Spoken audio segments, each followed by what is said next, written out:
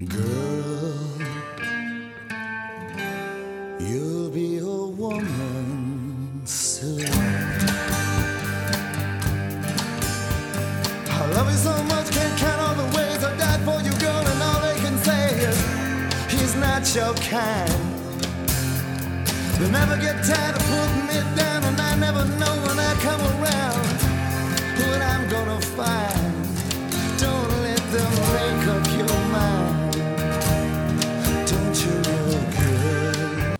And welcome to the post-Christmas, pre-New Year's edition of the Feminine Critique. I'm Emily. I'm Christine. Happy non-Christmas, if you will. Sure. I know for you it was a non-Christmas day, so happy non-Christmas. Thank you. Happy actual Christmas to you. Oh, well, whichever, really. It didn't matter. I was on a plane for most of Christmas, so. Well, that's something, I guess. Yeah, and I was kind of excited that something, like, interesting would happen at an airport on Christmas. Not bad, but just that, like, I don't know, maybe they would give out little presents when you're on the plane. No, I don't think that's not what happens, right? No, I mean, the pilot said Merry Christmas and had a Santa hat on, which was less comforting than it sounds. I would be offended that he was so denominational. I'd be like, look, sir. You see, there was a time when I would have felt that way, and now I kind of feel like on the specific holidays... Oh, I agree with you. I actually agree with you with that. Yeah. Like, on, when I left, on... like when I was leaving work, let's say on Friday night, I didn't want to say Merry Christmas because A, I work with a lot of people who are Jewish, and B, it was like, well, it's not. But on Christmas Day, if you're smiling at someone, I'm like, it's okay to say Merry Christmas. Dude, I subscribe to the same thinking because on December 15th, I think it's presumptuous for you to say Merry Christmas to me. On December 25th, all right, let's do it. So did you watch any Christmas movies? I don't think I watched any Christmas movies. Wait, hold on. Yes, Night of the Comet was the Christmas movie I watched. It's like I knew there was something I had to see my list. Yeah, that was my Christmas movie. That's an enjoyable one. You've seen it before, right? Yeah, I've seen it before. I actually watched it for the other podcast that I occasionally do, movies about girls. Plug away, plug. Yes. So we covered that one on one of the last shows. So did they pair it with something, or was it just that one? Yeah, just the one movie. Okay. Why? What would you pair Night of the Comet with?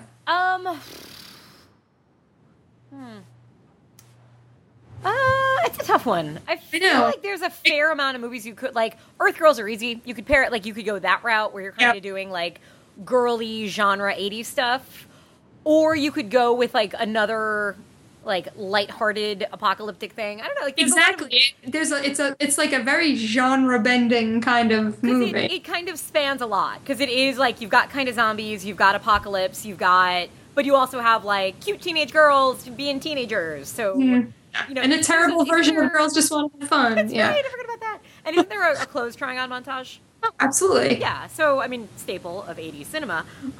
So, yeah, there's a lot of ways you can go with that one. I know. So, really, it depends on what theme. Oh, exactly. You could do Sorority House Massacre, which also has a girls trying on clothes montage. Okay. See? Yeah. You're a genius. I try. So what else have you watched? Ugh, I watched a lot. Do you want me to go through everything, or do you want me to just pick the highlights? I'll go fast. I'll go really fast. I wouldn't go through it. Do it. I saw Man on a Ledge, the movie from 2012. Sam Worthlessington? Yeah, Sam. I have a theory about him. Have I ever told you my theory? No. Was it that he's in bad movies? No, not at all. My theory is that he was Rosemary's Baby. He was a young actor, good-looking guy, but nothing special. And he was having really bad luck, and one day the devil... He sold us out. The devil was like, hey, dude, I see you're having a hard time getting into the biz. I will make you famous and put you in all these blockbuster movies. Just give me your soul when you die. And he was like, yeah, okay, sure. Because how else do you explain the fact that he's not a bad actor, but there is nothing he's just kind of special there. About him. No, there's nothing remarkable about him whatsoever. In a way, you could almost understand why someone like James Cameron would want to cast him, because it's like, okay, well, I have 1,000 other things going on. I don't need my lead to be overly charismatic or to steal the show. The effects are going to steal the show. But okay, so Avatar, Terminator, which I've never seen. I mean, so I can't speak to Avatar. That's my review of it. You just sold me completely. I'm gonna go buy a copy right now, and like a 3D TV to watch it on. One, yeah. But wait. Oh, Clash of the Titans, like it's just, yeah, he's very unremarkable. You know who I feel is unremarkable, just like him? The dude whose name I can't think of. That's in John Carter and Battleship. Oh, Taylor something. Taylor Kitsch. Unremarkable guy. I don't. And it's like weird. Like these faces come along every once in a while of like these good-looking men who can be believable, I guess, in an action scene, who are going to look good when you pair them with somebody, but who just can't carry a movie, but seem to keep, producers are like, yeah, okay, we need somebody to be in 90% of this $200 million budgeted movie. Mm-hmm. Let's call that guy, I don't know, that dude, what's his name, Sam? Like, with the face? Yeah. The guy who's, I don't know, whatever, that guy. And it's weird to me that that they get these movies. I don't get it. I don't, there's got to be reasoning behind it. Selling your soul to the devil is the reason. All right, we heard it here first, folks. Right. So what did you think of Man on a Ledge? I didn't like it. I thought it was really, like, predictable, and that's the thing. Like, the second, good, bad, or indifferent, the second I'm bored, I'm like, all right, well, now I don't like this movie. I'm with you on that. So I didn't take a bad movie. I can't take a boring one. Yeah, I was like, this is pretty boring. Elizabeth Banks, isn't it? Is that her name? I like her. Yeah, I love her. She was her in it, and that's the main reason why I chose to watch it. But there was nothing remarkable about it, so I wouldn't say go watch it. Gotcha. I saw Seeking a Friend for the End of the World. What did you think? I liked it. Yeah. I didn't. Okay, here's the thing. I already had told you I saw Safety Not Guaranteed, which is the Aubrey Plaza. Yes. One, which I don't think they're not. They're not a lot alike. To say that they're a lot alike is completely incorrect, but there's enough similarities, not just in theme, but in, like, this kind of, like, almost... not that Seeking a Friend is female-driven, but, I mean, Keira Knightley is pretty big part of the plot. But these female-driven, like things are at odds, like, we're going to the future or the world's ending. Like, had I not seen Safety Not Guaranteed, I probably would have liked this more. Interesting, yeah. Because I really liked Safety Not Guaranteed. I was talking to Christina on Twitter, Sleepy Chris, about this movie, Seeking a Friend, and if I had any issues with it during the actual film, the last 5 to 10 minutes were so perfect that I didn't care. I agree. So good. It had a wonderfully done ending. Yeah. Where I was in the same place where I was like, I got to a point where I liked some of the comedy, and then I kind of was drifting away as it got, that sort of like last third. I was like, I'm not crazy about where it's going. But then you're right, the last like 5-10 minutes it's a great ending. The ending of that movie does redeem a lot of the flaws of it earlier, I would say. Absolutely. I liked it a lot. Oh, and the scene where they're in, like, the fake TGI Fridays. Oh, that's brilliant. I wanted more of that. I was, like, rolling on the floor laughing. Like there looked like I was having a seizure, really. It was just so funny to me. So for that... Remember this movie, like, I usually hate trailer. Well, there was a time when I used to love trailers. Now when I see trailers, especially for comedies or movies that are pseudo-comedy, 90% of the time I watch that and I'm like, this looks terrible, because typically a trailer is trying to appeal to a broad audience. Exactly. So if somebody gets hit in the groin, that's what they're going to show in a trailer. And so almost every time I watch a trailer for a pseudo-comedy, I'm like, I'm not going to see that. And this movie I had seen advertised, I think twice. I saw the trailer for it. And I was like, what a good and I remember thinking, wow, that's like the first time a trailer has actively made me want to see a movie. Mm-hmm. And part of it was I know that they do use a lot of that scene in the trailer because it's fucking funny. It's a really good scene. Yeah. And again, I think the movie, if it could have gone that route, and it I think would have been also fine, it might then have, not had the same effect with the ending. Yeah. But yeah, I think you could have easily just made a different film if you followed that thread instead, or that tone, I guess. Yeah, which it wasn't out of place or anything. I really enjoyed. No, yeah. So again, that's a thumbs up from me on that. So we both recommend that one. I watched Identity, which is not the first time I've seen that movie. I love that. I was just talking about that movie. I love it. It's on Instant Watch. I really like it. It's. Okay. I mean, it's obviously I'm not surprised by anything that happens at this point. The first time you saw it? Yeah, I saw it. I feel like I was a child when I saw it. I know it came out. It came in college, and that makes me feel like a child. It came out in 2003. I mean, I guess that's almost 10 years ago. Wow. Oh my god. But still, I was like a cinematic child when I saw it. So, but I was really like the first time. But so yeah, John Hawkes is in it. That's his name, right? I'm so bad with names. That guy.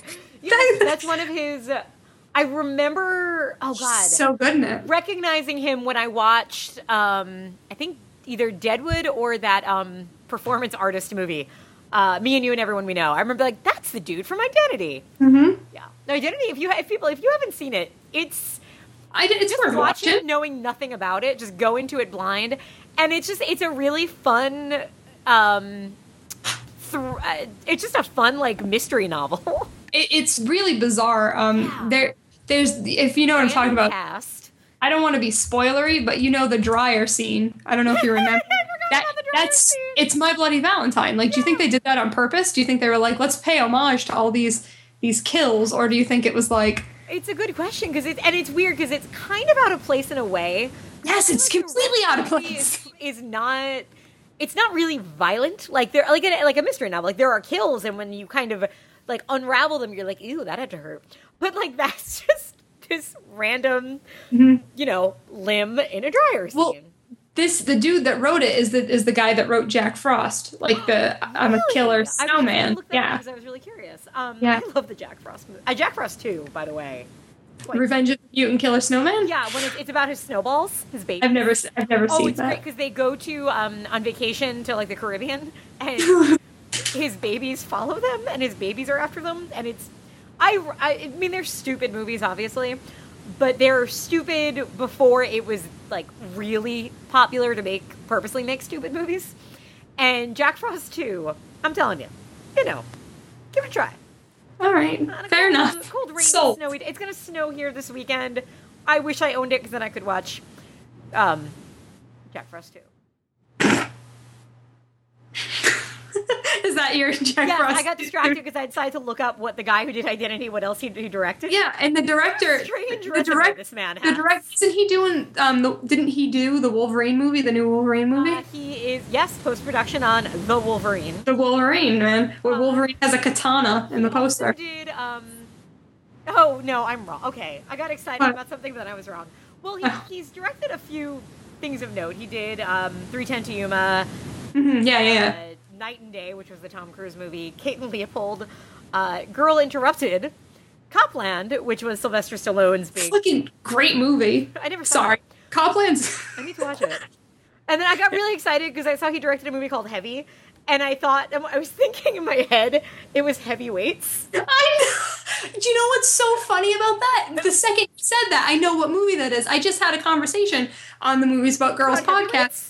Nobody knows what that movie is. And I was like, it's because you're not my age. That's why. My brother worked in a movie theater. And he also directed Walk the Line, so he was Oscar nominated. My brother worked in a movie theater when that movie came out and said that, like, it was the worst movie theater to clean up. Because it was like moms who would bring their really chubby sons. And, like, give them all the candy? That's terrible. That's the movie, for those of you who don't know, Heavyweights. No, you should just leave it like that and make them Google it. Go Google it. Not directed by James Mangold, by the way.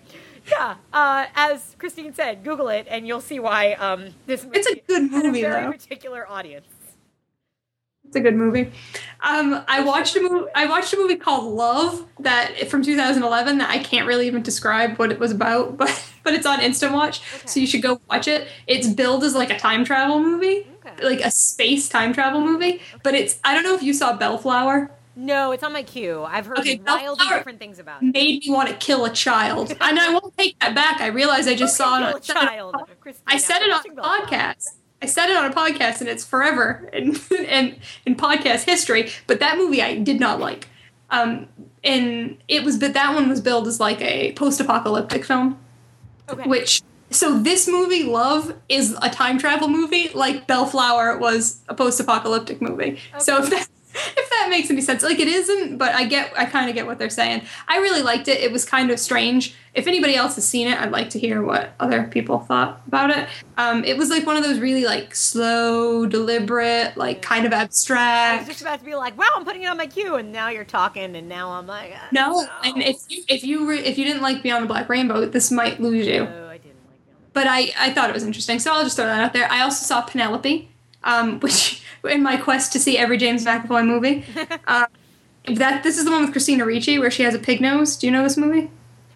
No. Okay, so this movie exists. Let's first start there. That they made this movie. It's like a Reese Witherspoon movie. Like, I feel like she produced it or something. Okay.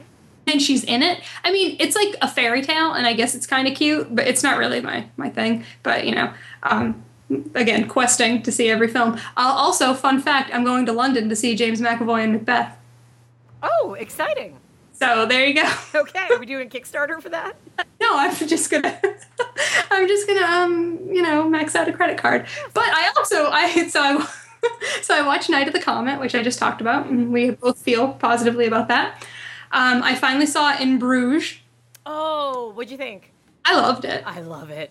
Everybody's like, oh, it's so much better than Seven Psychopaths, but because I saw them in reverse order, I like Seven Psychopaths kind of, I don't want to use the word zany, but that's the word that's popping into my head. Kind of has like a wacky, funny, dark thing. I thought this was going to be closer to that. I mean, In Bruges is funny. It's like funny, but it's not by any means zany. It's definitely not as, comedic in tone as Seven Psychopaths. So I think I would benefit from rewatching this, knowing a little bit more.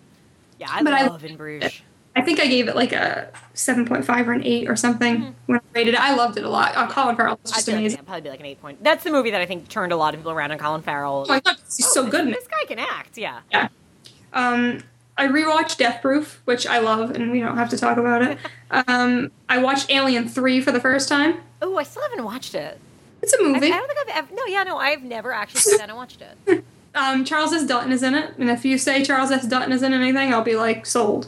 And if you say Charles S. Dutton is in anything, I'll be like, is he the white one or the black one?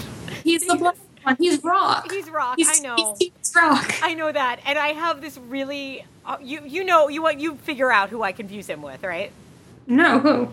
Charles Durning. Oh my gosh! The late Charles Durning. Obviously, the two men do not look much alike, although they're both like heavies, and I mean that like both physically and actorally. They both like. Often take on similar roles, but one being white, one being black. And I know their names there's no reason for me to confuse the two. Oh, that's okay. But I have a mental block, and now I have a really, it's in poor taste, but I have a great mnemonic device to remember this by. Oh no, do you really want to share this with the masses? Here's the thing, you have to understand, I like both men immensely. I think both are incredible actors. They're both great. Yes. But now I can remember that Charles Durning is white. Or I can remember which one he is, that he is the white one, because Charles Durning is dead. You're so terrible. I know, I'm sorry. Rest in peace. I think he's a fantastic actor. May he rest in peace. I would say right now we should stop what we're doing and queue up Best Little Whorehouse in Texas and watch his big number. I just did it, and I'm back. Wonderful. Me too.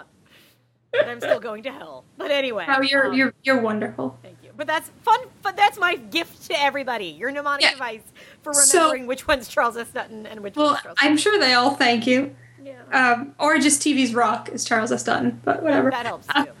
So I guess watch it if you ever get a chance to watch it. The alien, like there's like, I don't know if it's like a little claymation alien. I don't know. He looks weird sometimes, little alien. But it is what it is. Like we've discussed, we don't really have a huge like you didn't see Alien as a child. You don't have that nostalgia you don't have for this, Alien. Yeah. So I don't look at this as like the worst thing they could have ever done to the Alien franchise. It was just another Alien movie to me. Sigourney Weaver is always awesome. I rewatched Children of Men, which is like it gets better every time I watch it. Like easily one of the best films of the past 20 years. Oh my gosh! And this time, for whatever reason, the majority of the second half of the movie, I was like, almost crying. Everything almost made me cry. I was very emotionally struck by it this time. I don't know why. But awesome. I don't know if It'd probably be a 10 for me. Or at least a 9.75 would be hard. I can't think of a flaw in that movie. It's a 9 for me. And still, the way Julianne Moore, still, it's everything with her character still surprises me. Still. Yeah. I watch it again and I'm like, what? But I've already seen it, so why am I surprised? I saw Django Unchained. You did. I saw it Christmas Day in a theater packed with people. I have not seen it yet. I liked it quite a bit. Okay.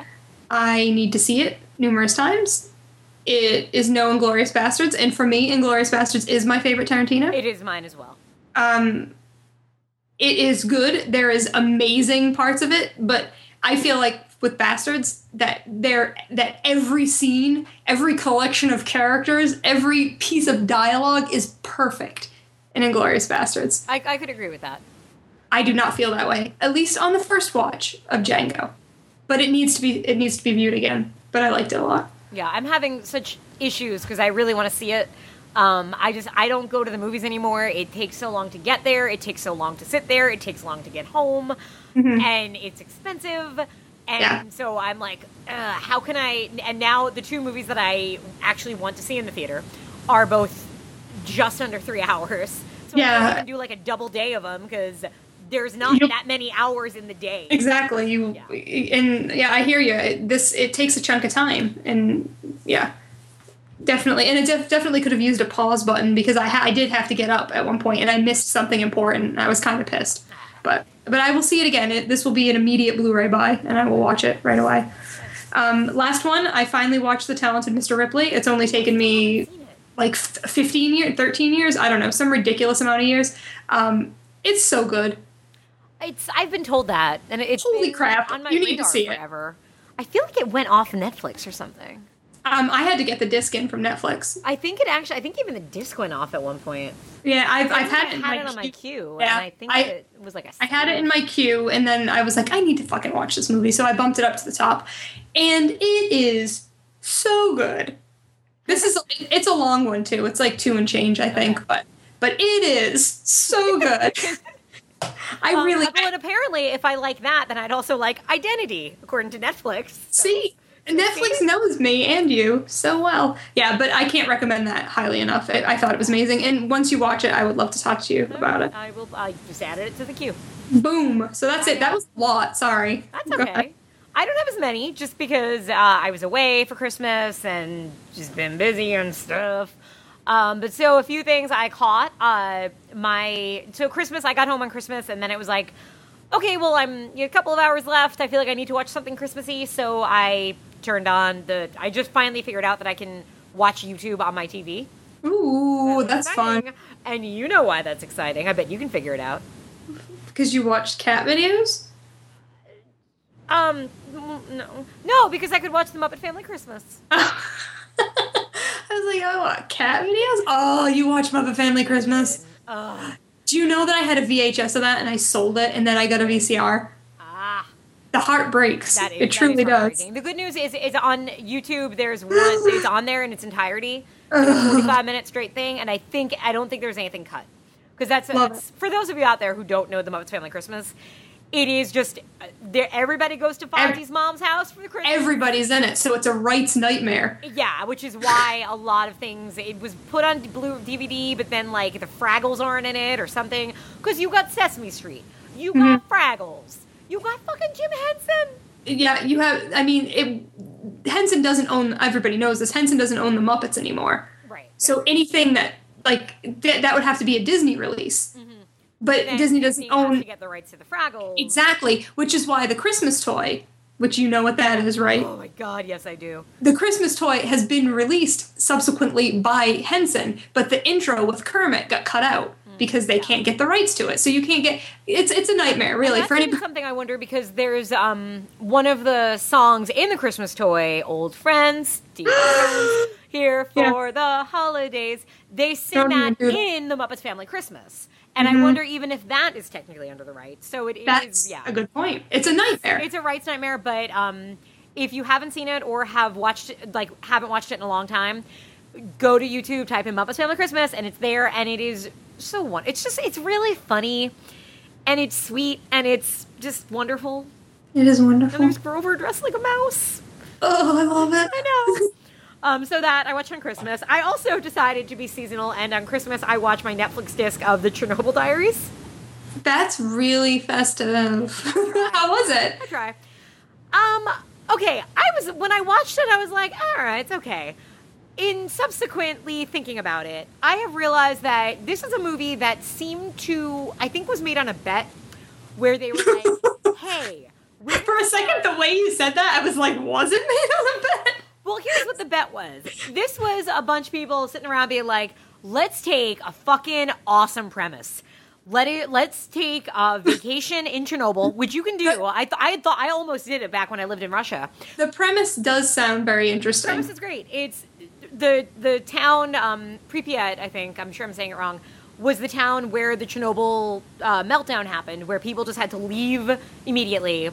It's a ghost town. There's radiation there. You can go in there for a certain amount of time and then leave, and you're okay. But it's inhabitable. You can't live there right now. So let's make a horror movie there. Let's make a movie about people going on a tour there, and they get stuck there, and oh my god, mutants. Sounds awesome. And then the director or producer, it's the Paranormal Activity producer, were like, all right, now let's make it as dull and typical of a theatrical horror movie as we can. So that means let's make sure the cast is between the ages of 21 and 29. Because those are the only people worth talking about. Let's make sure they're all white.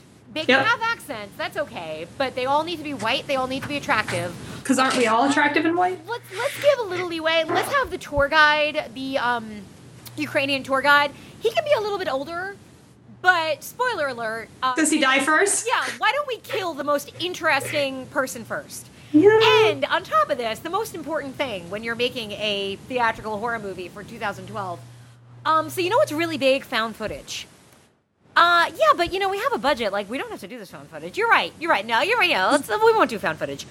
How about we film it as if it's not found footage, but then we make it look like found footage? So it was really effective, right? Let's make sure that we can't see anything. Like, let's make sure, there's something. No. Too much light. Darken it. Okay, that's better. Hey, those two characters that die? I got a better idea. Why don't we have their friends find their cell phone and watch them get taken away on the video, right? Because kids have iPhones. Kids love iPhones. Let's do that. So far, you're just making me want to see it more. Well, of course. Just kidding. Because you're a product of the 21st century. No, I don't like the way all that sounds. It made me angrier and angrier the further away I got from it. Yeah. Because it's not a bad. Was it fun when you were watching it though? Well, no, it was fun in that I was like, wow, I really hope they showed me something. Oh, okay, what was that? Oh no, okay. Oh, look, there's a child. Oh no, that's it. Okay, dark ending, that's cool. Wait, what just happened? I didn't actually see anything. Like, it was okay to watch. Yes, you could sit down, turn the lights off, and watch this movie and have an okay time. You could a better time than most stuff that comes out in theaters. In terms of just that's typical horror, but at the same time, like, I can think of a lot of other straight to DVD horror movies I watched that did something different that were much better. Yeah. And so it was just ultimately the kind of movie that if you want kind of a lazy, I just want to watch a horror movie, it's fine. But if you're somebody that gets, apparently like me, who is sensitive to some of the issues plaguing modern horror, it might annoy you 3 days later when you start talking it out and realize, fuck that movie. Oh, I don't think I want to see it. If it comes up somewhere, when it comes on Instant Watch, yeah, give it a try. It kills me, especially we always talk about, like, there are so many little things you can do, like, gee, you know what would be interesting if instead of 6 pretty young people, we had, parents and a kid and an older couple and 2 young people. Like, give me something different, and it just makes everything better. And this movie just probably, it was like, it tried it was like, okay, we've got kind of an out there premise, so let's make sure everything else is something people recognize. And we didn't have to. So that bothered me. I can understand that. Yeah. I also watched another seasonal horror movie, Saint Nick. Is that the one with... No, that's not the one with Goldberg in it, is it? No, that's Santa's Sleigh. That's Santa's Sleigh. This one, okay. It's a similar thing. It's a killer Santa Claus. Or Saint Nicholas. I guess it's set in... Oh, God. I always end up sounding very ungeographical because I can never remember if it's like Holland or the Netherlands or what. But it's one of those places where they go by the old myth of Saint Nicholas who... back in the day, when children were bad, he would come and put bad kids in his sack and then take them to Spain. With the help of his assistant elves who were known as Black Peters. Who, today, you've probably seen like the pictures, or if you read the Dave Sedaris thing about Black Peter, like now in, like, I guess Holland, they do blackface for it. Oh, really? Complicated issue. But the movie, it's hard for me to really properly discuss this movie. Because on Netflix, it was dubbed. Oh. And the thing about dubbing is... which I hate. I hate dubbing. But. I will watch a dubbed movie if it's like an action movie where I really just want to be able to just watch it. Mm-hmm. And one where I know the tone is kind of silly. If it's anything serious, you can't watch anything dubbed. It just it's not going to work. So this one was... So the problem was I'm not sure how goofy it was supposed to be and how goofy it just came out being. But it's fun. It's gory. It has some crazy kills. There's a lot of decapitations just happening. It has some issues. Again, like Chernobyl Diaries, the human stuff, the like non-killer stuff is kind of meh. But at the same time, it's a different watch. And if you're looking for something, especially if you kind of dig foreign horror, which is often more interesting than American horror. Absolutely, agree with that. It's a good time. I would probably advise seeing if you can watch it in its original language. But, good time. Also, of horror note, I watched... so I've started to plan... You know this. In February, I do on my blog... I only review movies about short things. Yes. Killer dolls and killer insects. I'm sure that takes a lot of prep, too. Oh, it does. I really have to, like, make sure I have enough for it. And you'll laugh at this. I got my Netflix DVD today, and I was really excited because I had no idea what I was getting because all the things on my top of my queue were long wait. So it was like, ooh, maybe I got one of those. And no, it's actually Bratz, the movie. Oh, lovely. I know. So that will be done in February. But the movie I watched, I was in Kentucky this weekend, and Kentucky used DVD stores. Oh, let me tell you. Really? Well, they seemed like they'd be a joy. And I'm pretty reluctant about used DVDs just because I've gotten burned with scratches on them before. Yeah. And with this place, I just opened every one and looked, and they were fine. So I did get to score me a copy of Tiptoes. I saw that. I think I liked it. I'm very excited about that. But I also grabbed, there was a movie I had picked up, and it had a little burlap sack. Who in Kentucky is watching Tiptoes? And then... Well, there were 2 copies there, and I was going to just buy both and give it to somebody, because I know plenty of people who deserve it. But the second disc was so, you opened it and saw that it was just like somebody had taken their keys, and they were very angry at the movie, apparently. Well, not for good reason. Yeah. So the movie I picked up was called Sinister, not the Ethan Hawke movie, obviously. It had a little burlap sack doll on it, so I'm like, all right, let's try this one. It's directed by Steve Sessions, who also did Dead Clowns. By any chance? Okay. That? Yeah, I've heard of it. Yeah. And what's interesting, on Dead Clowns, I kind of gave a pass to. I was like, all right, this is clearly a low budget, not very special movie, but he kind of took what he was good at, which was music and having scary clowns, and was able to like manipulate filmmaking well enough to make you think you were like, all right, that's passable. And this movie, you could kind of see him doing like, okay, he knows his strengths, which is he also does the score, which is making the music to his movies, and so the movie is just stretched with music. And it's not very good. And it's not really a killer doll, it's just a voodoo doll, so it's shit. It's not a good movie. But that was that. And then lastly, a movie that's been kind of getting discussed around the podcast sphere. Scrooge. Scrooge? Scrooged. Oh, Scrooge, like Bill Murray. Sense of the verb, yes. Like, oh my god, one of my favorite movies of all time. Favorite movie? Really? Well, yeah. Well, easily one of my favorite Christmas movies. Okay, yeah. I mean, it's one of my go-to for Christmas. I always put it on.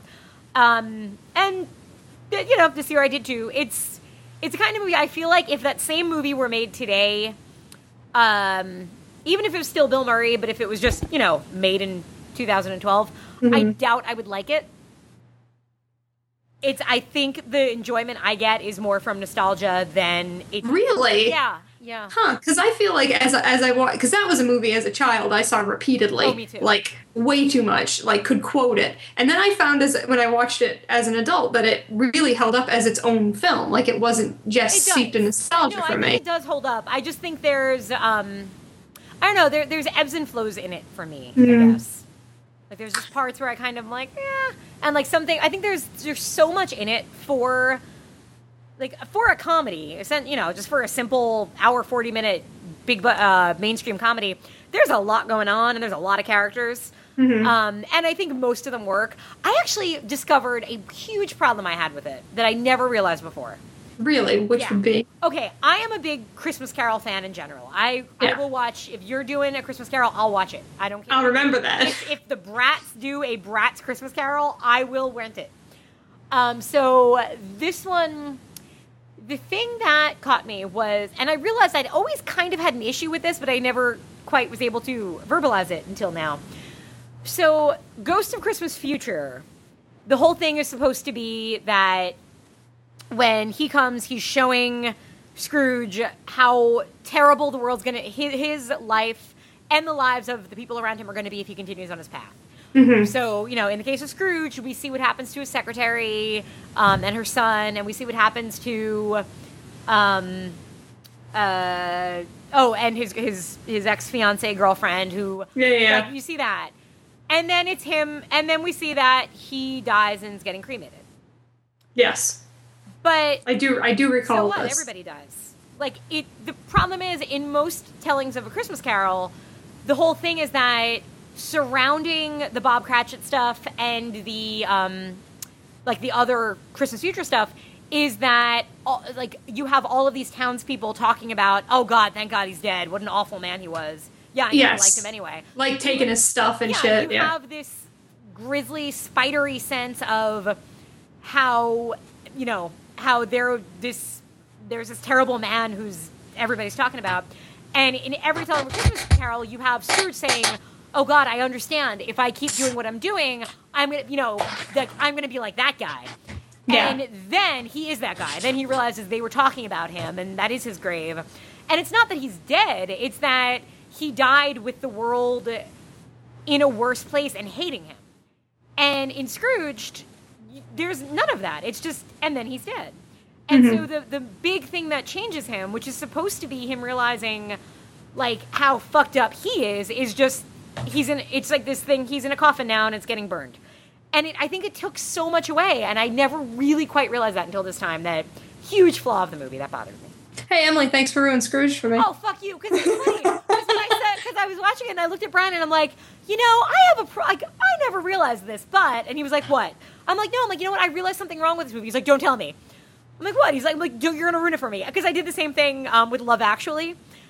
Which I still haven't seen. What's wrong with me? Wow, you're like the 97th person to tell me this holiday season alone to see that film, and I haven't. Because I even threw that on, actually, the other day, now that I think about it.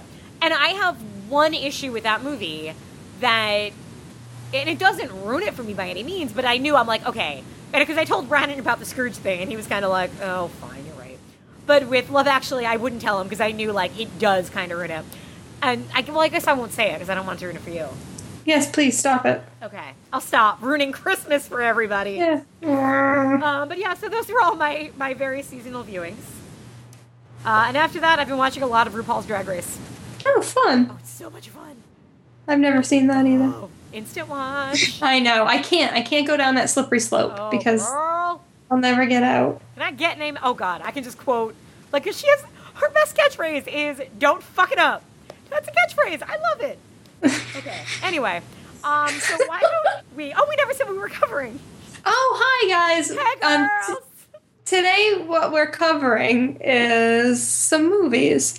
Emily picked a movie, which would Actually, be... you picked a movie first. Did I? I still don't understand how these are connected. No. If you want to... Oh my god, there is a connective thread that is so exciting regarding is it really tenuous? No, it's not. It's very, very clear. Can you please tell me? Okay. Yeah, no, it's not going to give anything away. Life's a bitch, and then you die. Is that it? Yeah, because Rose McGowan says that line in Jawbreaker. Oh, okay. And what happens in Fish Tank? Yeah, all right. Fair enough. She fucking dances to it, and then it plays over the end credits. It's true, it does play over the end credits. Connection. Okay, so the connection, that's not why we picked these movies, though. That was not the reason. I picked Fish Tank from 2009, starring a girl whose name I can never remember, but I'm going to look. Kate Jarvis and one Michael Fassbender. Mm-hmm. And Emily picked. And I decided to pair it up with... And I still don't get. Well, because I said, this is a Girls Gone Wild theme. And so in some cases, when girls go wild, they dance, right? They smoke, they drink, they don't go to school. Mm-hmm. And in some cases, when girls go wild, they accidentally kill their best friend and then become bitches about it. So I picked Jawbreaker from 1999. You know what? When you put it that way, it makes all the sense. It does. So why don't we take a break? Yeah. We will come back and talk a little bit about Jawbreaker. Woohoo!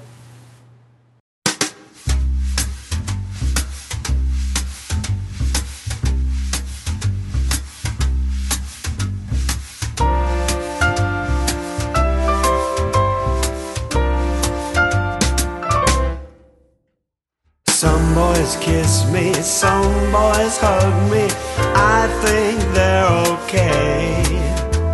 If they don't give me proper credit, I just walk away. 'Cause we are living in a material world, and I am a material girl. You know that we are living in a material world, and I am a material girl.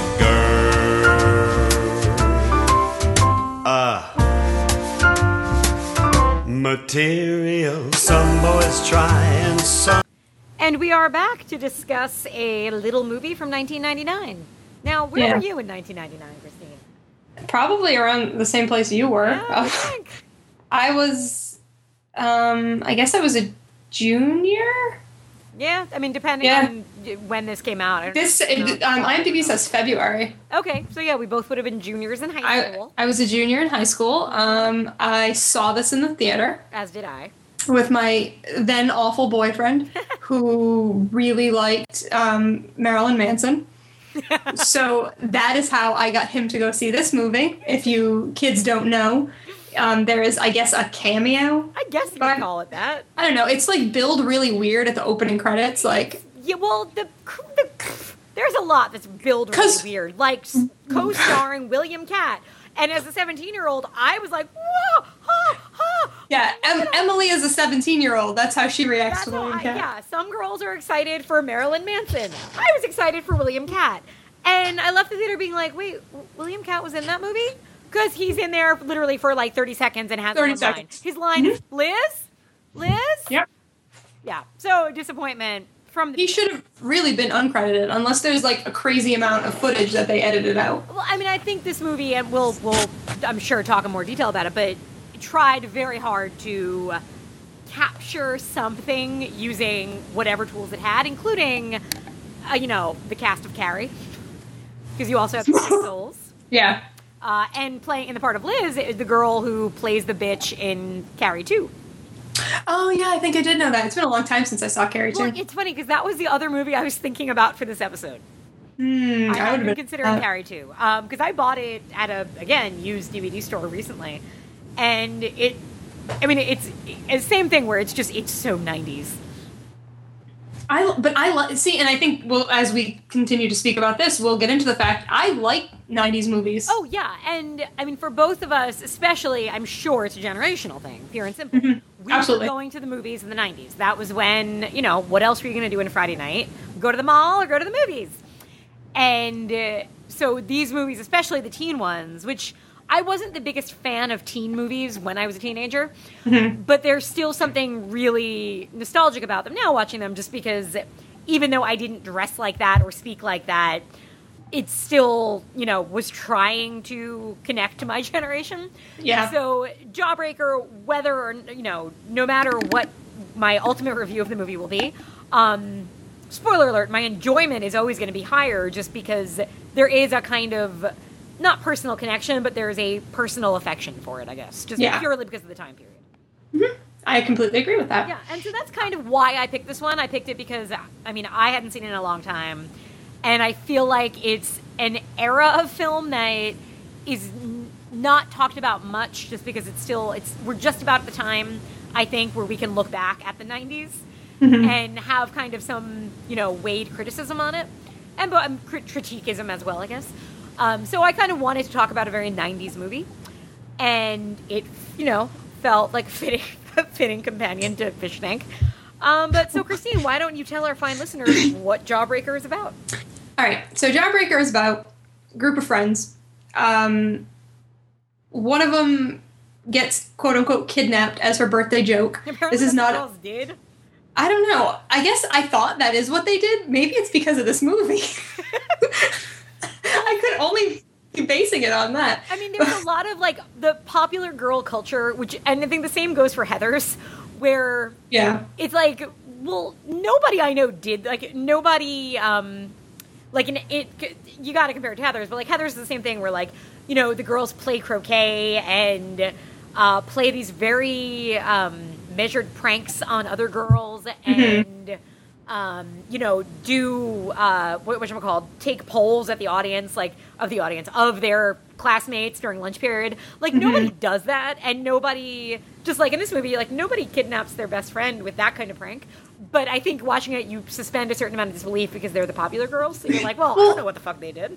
And I think, to a certain degree, it's not, at least in Heathers especially, it's not to be taken literally. I think it adds in the satire. Yeah, it's kind of this representation of the elite in a different way. Yeah, they're crazy. This is what they do. Yeah. And that's the way, it's pretty much goes through the entire movie. No one does that. That's not how you act. But this is Marilyn Manson when he's out of his makeup. I don't know. I'm not going to go there. I'm done with that. We'll go there. No, we're done with that. We're done with that. But anyways, so they kidnap their best friend, and this is not a spoiler. She dies. Before the credits. Exactly, she dies. They stick a jawbreaker in her mouth, and apparently, somehow it ends up in her throat. I suspend disbelief on that one. They just shoved it in. She opened her mouth too wide when they did it. I guess. Anyways, she chokes on it. So they're gonna try to set it up to look like, some kind of foul play. She was having sex with some dude and something fucked up happened. But the very unpopular girl happens to walk in on them, played by Judy Greer. This role single-handedly made me love her forever. Oh, she is awesome. And everything she is in. Everything she is in, she's the best thing in it. Yeah. Absolutely. So they see her and the now head of the clique, Rose McGowan, who's Courtney in the movie, decides, okay, to keep you from telling on us, we're gonna make you popular, and then it all happens from there. That's pretty accurate, right? Yeah, I would think so. You have, the lead of the movie essentially is Rebecca Gayheart as. That's arguable. Well, okay, fine. She's the lead. She's the lead in that she's your quote unquote moral center. Because she's the one who says this is wrong. We shouldn't have done this, and as a result, leaves the clique and becomes enemy number one. And that's essentially the plot of the movie. It's a light movie. It's barely 90 minutes, if even that. But its primary distinction, I guess, is just that it's trying really hard to be kind of a high school black comedy along the lines of Heathers. Mm-hmm. Now, do you think it works along those lines? Do I think it works along the lines of Heathers? No. I'm sorry, I'm chewing. I'm of the mind that Heathers is the perfect high school black comedy. As I would agree. I don't think you can ever make that movie again. But I do think this works for what it is for me. Mm-hmm. But I understand why people don't like it, because there are things like the sound effects, and which I've never really noticed. I don't know. It never bothered me enough to notice and be like, that's distracting. But I think what it's trying to do, what it's trying to say, what it's trying to express about the hierarchy of high school does come through. Well, especially because you could make a drinking game out of how many times a character says, this is high school. And it is a little, I mean, some of the things are a little on the nose, and it is sometimes a little self-aware, and it's ridiculous. And, like, they don't really do things like high school people would do, and I'm pretty sure none of them are high school aged. Julie Benz has been playing a high school person since that's all she's ever played. I get that it wouldn't be effective for some people, but I really do think that it achieves what it sets out to do, which again is to do I stylized. Would you? Yeah, it's funny. I think I was really intrigued watching this because I had done like a quick sometimes I like to go to like Wikipedia or Rotten Tomatoes just to get like a brief history of how a movie was received, because I was curious. This movie people hate this movie. Mm-hmm. It has like 0% on Rotten Tomatoes. When it came out, it was hated by critics. Granted, Heathers was not a loved movie either. Heathers, now obviously it has not just cult status, but it's considered, a very good black comedy. But when Heathers came out, it was similar. There are young girls now, like much younger than us, like teenage girls who heavily relate to that film, who adore that film. So it definitely took some time for that to find its correct. And I think a lot of times that is the nature of black comedies. I think sometimes they're either too on the nose at the time, or they just the humor isn't as. It's hard to know when you're supposed to laugh. Is always an issue. And with this movie, because this is directed and written by Darren Stein, who hasn't done much else. He did a couple of other than just following the magazine on Twitter. Really? I don't know. I don't know why that happened. Hey, yay for that. He's working on a musical version of Jawbreaker, which I mean I'm all for. Hey, actually to be performed. Yeah, he wrote the book for it, and they've been working with it. I would watch the hell out of that. Yeah, I think most evident thing about watching it now, not as a teenager, I guess, there are things I really like about it. There are things that are really funny where the humor works. I think the cast is fine. Some are better than others. Some get the joke a little more so than others. Can I pause you for a sec? You may. Who do you feel like gets the joke more than others? Because I want to know if you feel the same. Gowan gets it. What do you think about Julie Benz?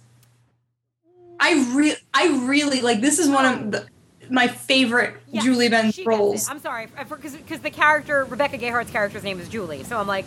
Oh yeah. Okay, Julie Benz, who plays Foxy in this film, she's like the dumb blonde, and I really feel like she sells it. I think in a lot of ways this is the best performance I've ever seen her in. Oh, absolutely. I agree. She's an interesting actress in that she has a very particular baby voice, and you can do things with it, but when she's cast in the wrong role, i.e. Punisher Warzone, which I adore the fuck out of the movie, but she's terrible in it, and she doesn't belong in it, and it's bad casting. There's been so much of that, though, that you're just like, why is this happening? Yeah. So she's somebody on Buffy, when she's modern Darla, she's fine. When she has to play Darla as an 18th century vampire, it's just takes you out of it. It's like when David Boreanaz does an Irish accent. And you're just like, what? Please stop. You're like, oh, they didn't think this far ahead when they cast these people, did they? They knew they needed to cast a cute blonde to wear a schoolgirl uniform and be a vampire, but they didn't realize Who knew it would turn into a period piece? Yeah, oh crap. Can you be British? No. Okay. Can you, I don't know, wear this corset? Exactly. Can your boobs look huge? All right, let's go with that. We'll just do it. People, it's teenagers watching. They don't care. So there is that limitation of her, I think. And even on Dexter, she grew into the role, I think, ultimately. Yes. But yeah, in this, she's fine. She's perfect. She's, she gets the joke. She's funny. She's slutty. And she's, she's playing the airhead, and she's fine. Rebecca Gayheart has the thankless role of the straight one. That's exactly the wording I was thinking too. Yeah, so it's hard to say whether or not a different actress could have done something more interesting with it. It's because was there anything more interesting you could have done with it? Is the question I'm like. The other big problem with the movie, I think, is just whether it was that the movie needed another guy to come in, or girl, to come in and do a second draft, or to just do some punching up. Because I think there's a lot of funny things in it, and I think the overall story is fine, but there's just so many moments and characters that just don't seem to click the way they're supposed to. And I really do feel like it's... Because visually, this is a really fun film. It's candy colored. It's the costuming is fun. There's so much about the visuals that really do pop and work. But there's something not right about the movie, and I think it really is just... It needed a better script. So when you have... like Rose McGowan just has a blast with it, and you can tell she's just happy to be playing the bitch and takes advantage of it. And I don't think she always, I don't think Rose McGowan is a great actress. And even in Jawbreaker, there's lines that feel kind of stilted and delivery choices I don't get. But it's fine because she just goes with it, and you can tell she's believing it and having a good time. And that translates, because when she's not on screen, I'm always like, ugh. And the best example of that is the boring side story when Julie gets a boyfriend. Yes.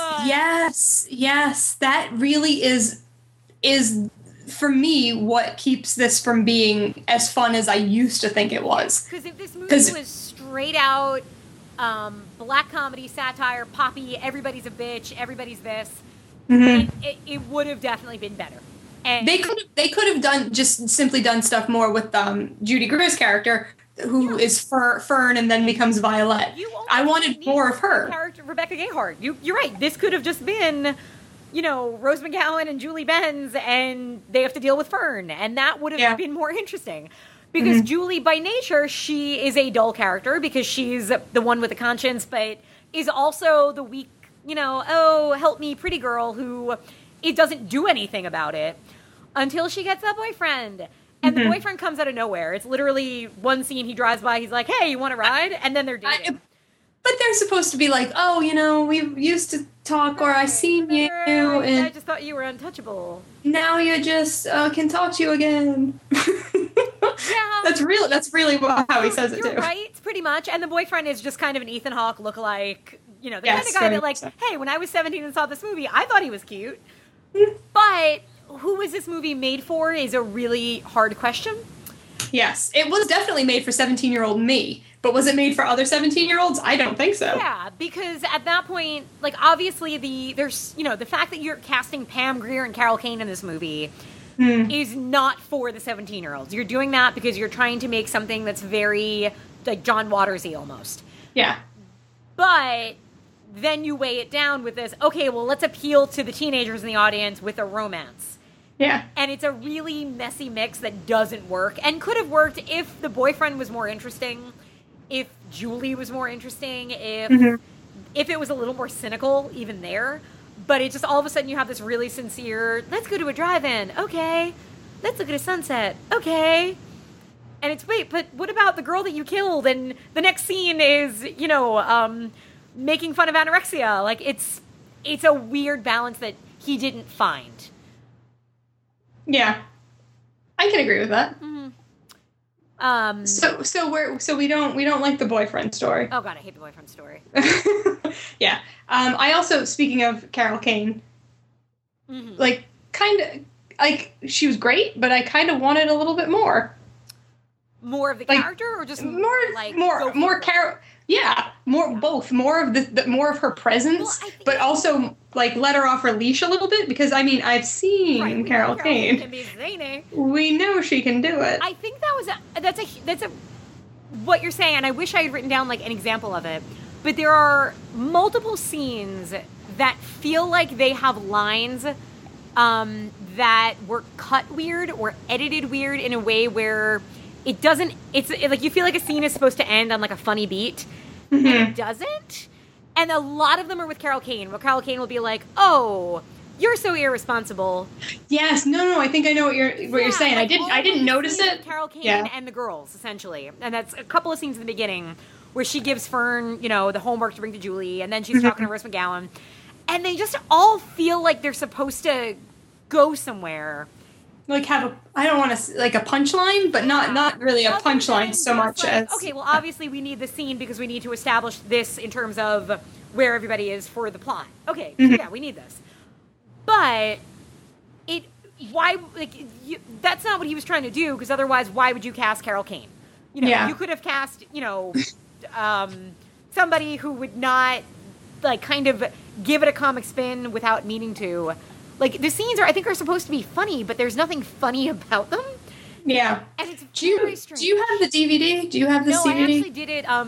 This is the first time I did this. I did, because it wasn't at the library, and I didn't feel like I didn't plan my Netflixing around it, so I just did the Amazon Prime instant viewing thing. I own it. I should look. I don't know if it has any features, but I'd be curious to see if there was anything chopped out. Yeah, I feel like there must be, but it almost feels more like if there was, it was just scenes that went on a little longer. Yeah. And because this movie, it's pretty short. It feels very short. It does. And there's just so many of those moments where... and another good example of this, I think, would be the kind of montage where Pam Grier, motherfucking Pam Grier, is playing... she's a detective investigating the case. And there's like a montage where she's talking to all the girls about like what happened. Yeah, I know exactly what you're talking about. And there's two weird things about it. One is that and here's where the girl in me apparently noticed something. Logically, it's in the wrong place because the Rebecca Gayhart's wearing this like pink tank top that she wore the scene before, which would have taken place the day before. There's actually another time that happens too. It's funny you mention it. But it's like very blatant that the whole school found out about this the next day, but now she's dressed differently. So it's like you could tell that there was something off in the editing or decisions, maybe in placement or what. But I think it goes a long way in explaining that this film was not put together that well. Yeah. Which is a shame, because that scene, also, that's like your big Pam Grier scene. Yeah, and I mean, again, this movie is definitely guilty of wasting Pam Grier. Yeah, oh yeah. And that's when you're talking about trying to appeal to different age groups, to waste Pam Grier, and in my opinion, I guess yours too, to waste Carol Kane. And fucking William Catt. Oh, well, yeah, and PJ Souls, like, to have these people even bother to show up and then not use them. How to use them, essentially. Yeah. But they knew what to do with Marilyn Manson. Oh, yeah. So do you think the thing that might have been responsible for them breaking up was once they sat down and watched the movie, and you realized that the way they show the sex scene is like they face morph him into her? I didn't notice that. It's like a fade out on his face and fade into hers. And it's just very disturbing. That's funny. It would make me not want to have sex with either of them if we had been having sex before that. There's a lot of ifs. Or that we were planning. There's a lot of ifs going on there. I think it's funny that he's in this. I think it's funny. I think it's so funny at one point. That was a selling point. The 90s. Okay. But I know on our Facebook page, a lot of people said this. This, for me, is like the hottest Rose McGowan ever was. I used to think she was so beautiful. I wanted to be Rose McGowan. Like I would have sold my soul to the devil to be Rose McGowan at one point. With Marilyn Manson. To be Rose McGowan, is that what we're saying? Yes. Yeah. Would he have bought me presents too? Because he had money. Yeah, why not? But I just thought she was the cat's pajamas, and I know that a lot of other people thought so too. And I just think she's just the bee's knees in this movie. I just love her. You could tell, and the thing about Rose McGowan is that, and if you've seen her give interviews or read anything about her, she's a smart cookie. She is smart, and she's got film knowledge. She's funny. She's one of those actors that I feel like I could have a drink. I could have a drink with you, and we'd have a good time. And she owns this movie because, again, I don't think she's Meryl Streep, but she just maximizes her screen time. And she's like, fuck it, I'm going to be a bitch, and I'm going to milk it. And she does it. Even when she's wearing some really questionable clothing. Yeah. Do you want to talk about the peekaboo Argyle sweater, which took me forever to figure out if it was peekaboo or not? Wait, is this like the half sweater? No, it's like towards the end, she's got a blue sweater, and it's got these like triangles going down her chest. Why am I not remembering this? Well, I'll put a picture on the Facebook page for you. I'm sure I'll find it. Thank God. But it's very like, I remember the first time I saw it, spending the whole time in the theater being like, are those holes or is that nude fabric? And I couldn't figure it out. And this time I could definitely tell that no, they were holes. And it was, again, one of those things where you're like, no girl in high school would wear that because she couldn't. Especially because she can't be wearing a bra with that thing. But No. Yeah, there were a bunch of outfits I was like, no one would wear that. Do you want to talk about her sexy outfit? Which one? When she goes into the bar? No. Wait, which one's this? Oh, when she's having relations with a man? Boyfriend? What? It's like a little baby doll, like nightie. Or would you call it like something that your grandmother wore? It's very unflattering and unsexy. Well, No, it is. It's unflattering. Those are a thing. That's a cut of that. I'll put a picture of that up on the Facebook too. Of you in one. Because it's Gillen in one.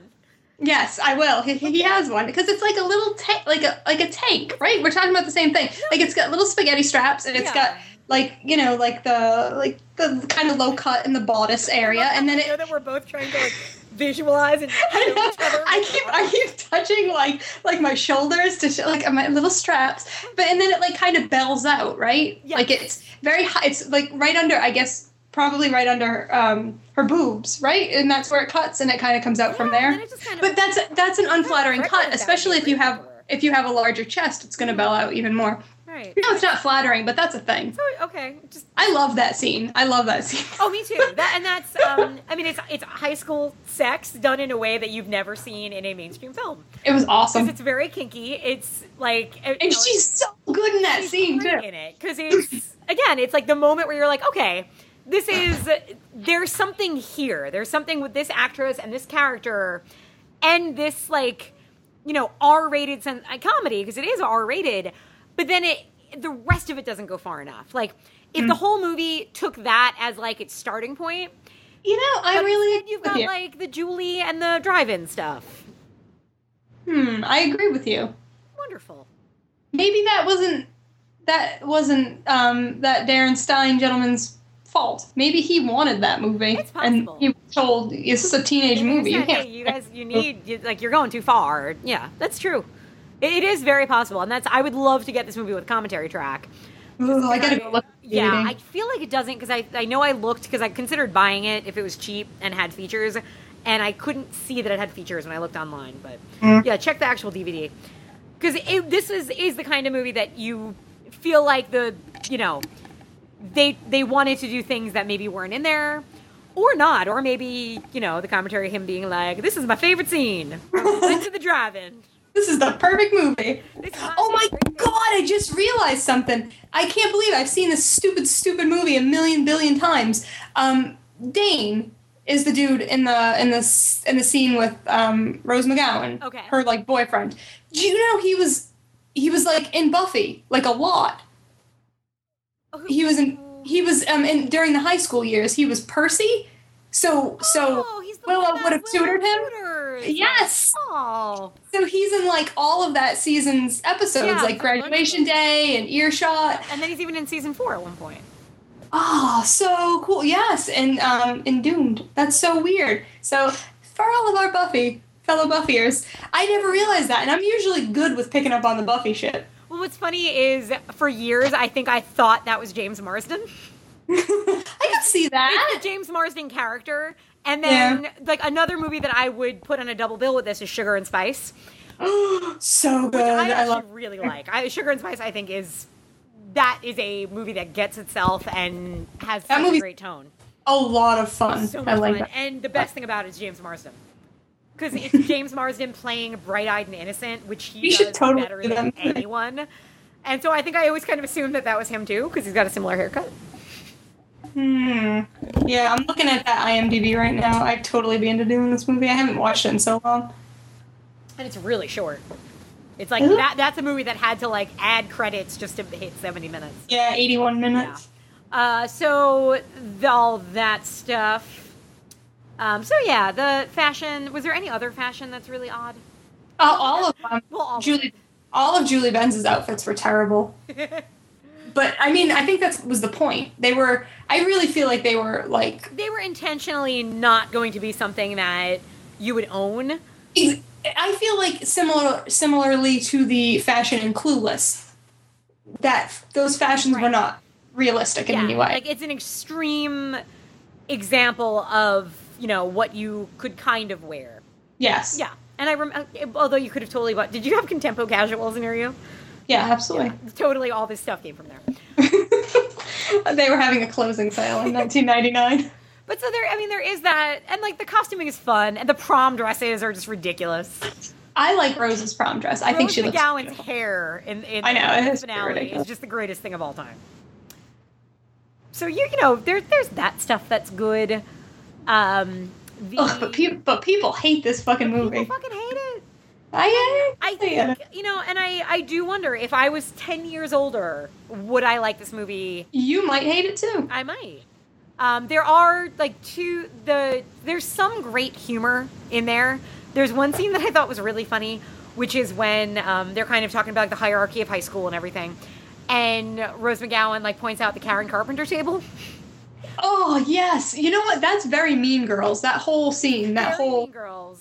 Yeah. But the great thing about it, it's not just that the Karen Carpenter table, but it's the way, it cuts to the table and the girls are just, passing raisins around. Really so funny. Sadly, and it's hysterical. It's really funny. That's one of my favorite scenes. Is, I like that whole, oh, what are you doing? We don't eat here. Right, we don't eat. And, the explanation of, well, we eat, and then point out the table that doesn't eat. And, they're just, it's just, taking their pinkies and, moving the, they're eating the raisins as if it's, breadcrumbs, and they're, and things like that are really funny.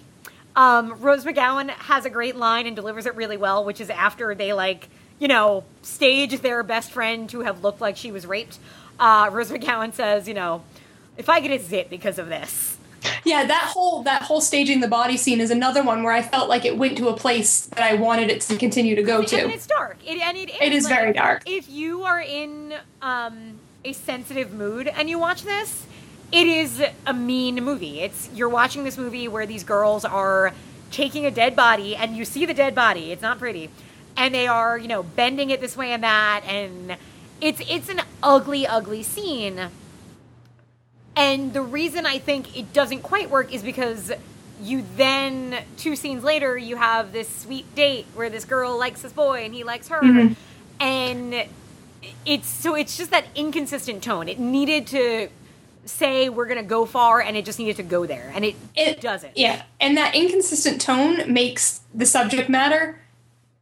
I mean, you can have a black comedy, yes, because exactly, you can have a black comedy that deals with the death of a teenager and the way they're handling it if you continue that tone throughout. Right. The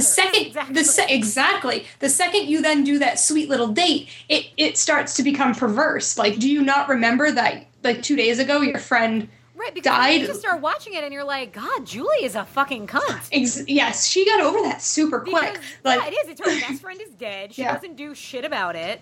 But if that tone had been stuck to, it wouldn't. The very next day, she's flirting with this boy and writing her number on his hand. And it would work if they just went all out and was like, all right, you know what, Julie's kind of a dumb slut. Then that would have been fine. But they don't. Mm-hmm. They try to make her seem like a really nice girl.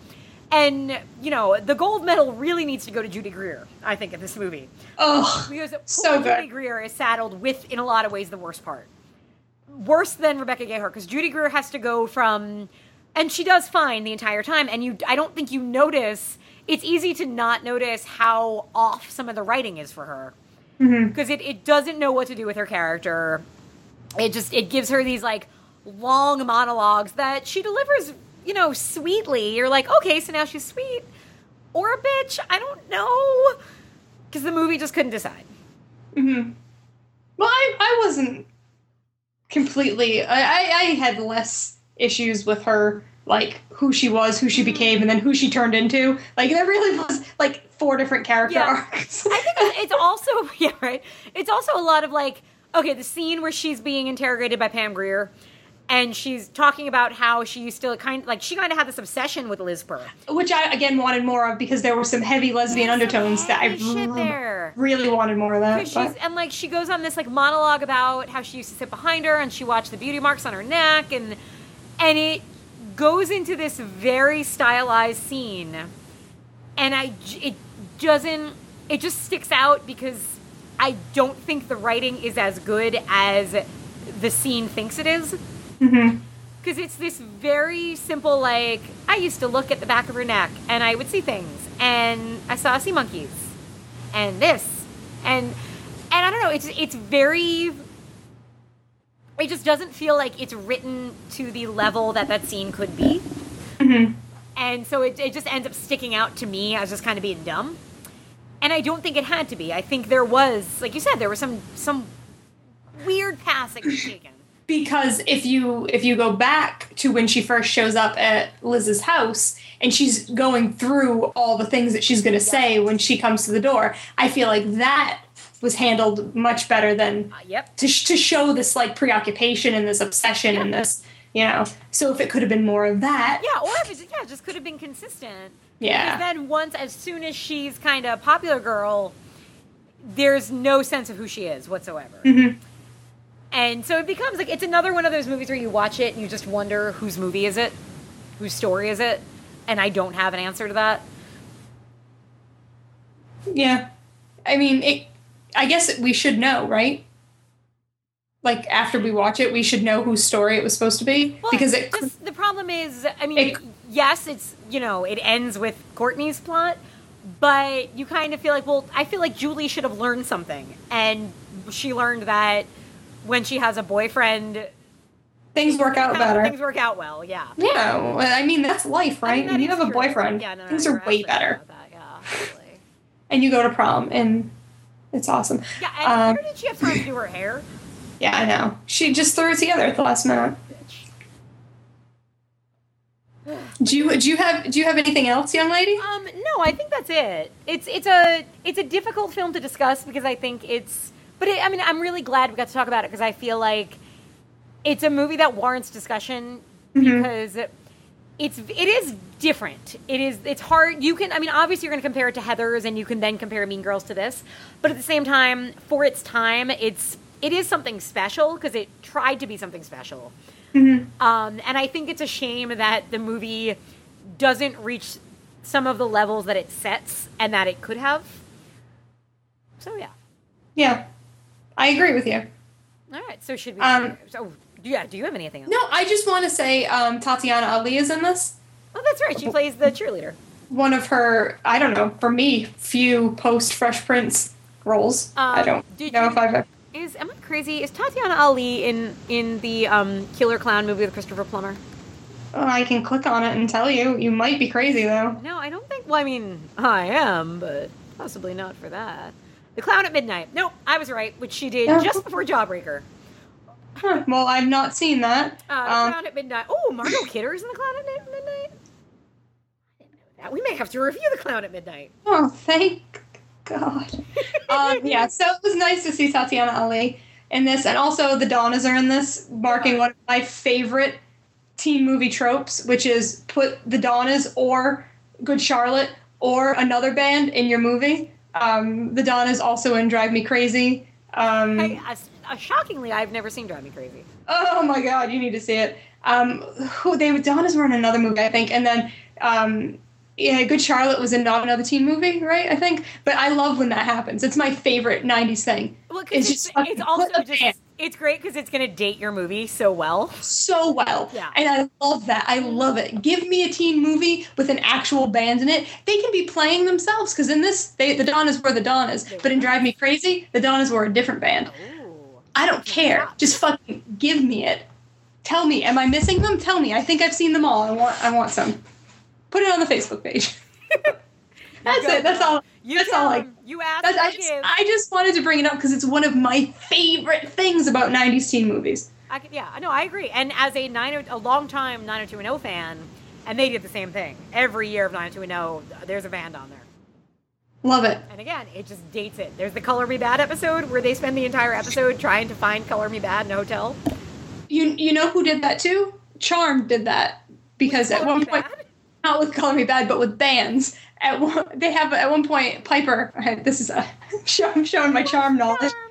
Charmed, she has a club, like they all own a club, and she has musical acts come and play, and like she actually has musical acts come and play, like Bare Naked Ladies was on, and it really dates that too. You're like, oh yeah, this is when people like Bare Naked Ladies like a lot.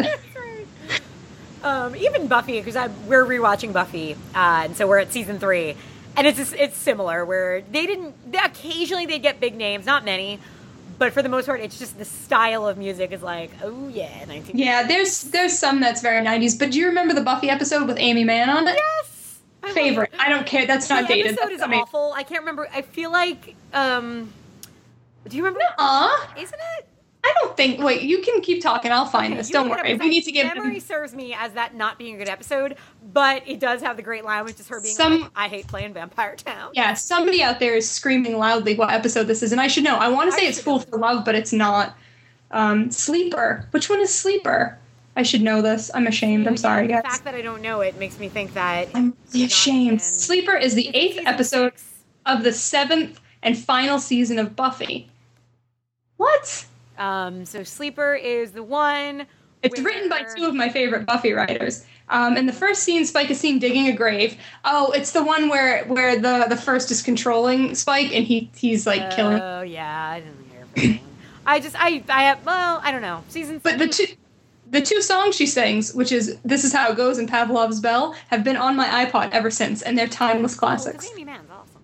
Hey! I love talking about Buffy. All right, I'll shut up. I know, I can do it too forever. Did I tell you how we're now, like, I'm so mad because the next episode we watch is The Wish, and I just want to watch it, and we keep not watching it, and I'm like, hey, you want to watch that episode of Buffy? And it's like, no, it's too late, let's go to bed. I'm like, no, but I want to watch The Wish. But it's The Witch. It's The Wish. One of the best. I know. Because then that sets the stage for one of my other favorite episodes, which is the doppelganger. Oh, no. Anyway, I guess we should rate Jawbreaker. What? No, this Buffy cast. Jawbreaker, do you want to go first? Sure. Okay, so quality of film. I felt like you were asking me for a second. It's like, are you What's the answer? I think this movie, there are things about it that are above average, and then there's a lot about it that's below average. Quality of film, I'm just going to go straight down the middle and say a 5. Okay. Quality of life for me, again, I find this movie enjoyable even though I am giving it a 5. If it's on cable and nothing else, I would put it on the background and be perfectly content. So for me, quality of enjoyment is a 6.75. Okay. Quality of film for me, I'm going to go a little bit higher than you. I'm going to say a 6.5 because I do think it's not, like, I think it's slightly above average. Yeah, I just think I want it to be better than it is. I guess. It's a tough line to walk because I agree with you. And I hope that I'm not colored by that too much. But I'm gonna say 6.5. And my enjoyment, who am I kidding? My enjoyment is like a 7. I really do. I really like this movie. Yeah, and I still like it. And I know I see its flaws. But I see also what it did right too. So it's no Mean Girls, because Mean Girls I would flat out give like a 9 across the board. That's no Heathers, which I would exactly. Yeah, but it's an admirable effort, I think. And I would be curious. I'd like to see Darren Stein do something else. I'd be really curious if, as he gets older, he has a different approach. And I'd also be curious for Jawbreaker the musical, because fucking Jawbreaker the musical. Yeah. You can add the musical after anything, and I'd be excited for it. So that's Jawbreaker. That's Jawbreaker.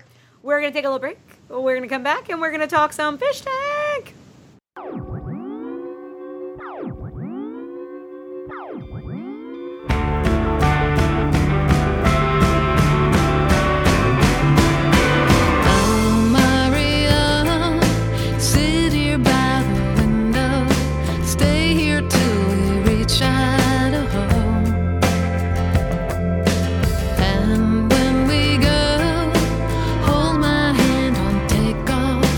Down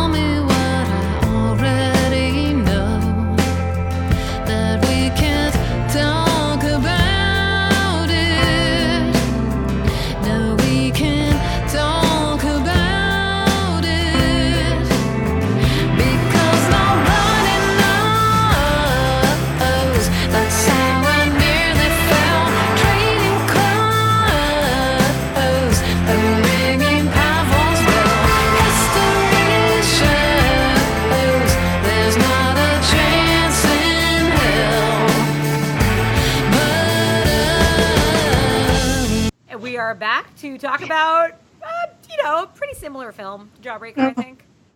Yeah. It might have actually been, in some countries, it might actually be called Jawbreaker 2. Alternate title, Jawbreaker 2. I think in Italy, it's probably that way.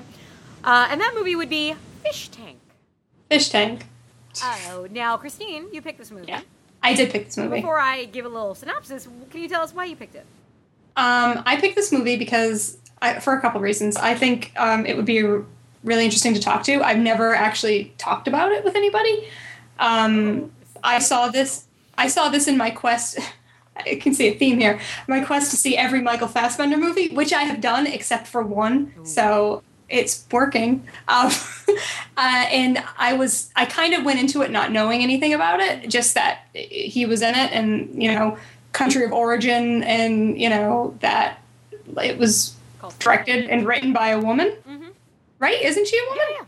Andrea Arnold. It would be. Why do I second guess myself so much? If she was a man. Her mother would have been a bitch if she were a man. You know what? One criticism I have of myself is that I second guess myself too much. But anyways. New Year's resolution. Done. Stop it. Because I knew it was a woman, and I don't know why I was like, is she a woman? And I was intrigued by the fact that it was directed by a woman. Anyways, so this used to be it still is on Instant Watch, right? Yeah, so everybody watched it on Instant. So I just happened to queue it up because, Fassbender. To me, he does no wrong. And I was shocked at what I got. Let's just leave it at that, so as not to spoil the review. All right, so Fish Tank is the story of a 15-year-old girl named Mia. Mia lives in England. Why did you yell England? It was just me doing an English accent. I apparently yell when I do an English accent. Mia lives in England with her mother and her little sister. And Mia, a troubled child. Now I'm turning Southern. I'm going to stop my accent. So Mia has some behavior issues. She seems to have dropped out of school. She got kicked out. She got kicked out. She doesn't really have any friends. She seems to have had a friend, and they fight now. And she's just very unhappy, very lonely. Her mother is, kind of a young mother, you can tell, and a woman who likes her booze and likes her men. And Mia's only real, enjoyment in life comes from dancing and just kind of turning on the hip-hop and just dancing. And, things change a little bit when Mia's mom brings home Connor, played by Michael Fassbender. And Connor is, just her mom's new boyfriend, and Mia just kind of bonds with him quite quickly. And, Fish Tank is just kind of a coming-of-age story, if you will. Sort of. That's the noise I made, sorry. I'll stop it. Yeah, that's a fair noise, because I say that, and I mean, that is the way you can easily classify this movie. If you had to classify it, absolutely. When you think about that, it's kind of an odd term, because she learns things in this movie, and she certainly grows, but at the same time, it would be hard to say she comes of age in this movie, because she's still a fucked up 15-year-old girl. Mm-hmm. But yeah, I think it's a plot. This movie is the poster child for movies that make me scream at characters to stop doing stuff, and they won't stop. They won't. Or I watch it again, and I'm like, please make a different decision this time. Please don't do this time. I watched this one. This is my second time watching it. I watched it about a year ago.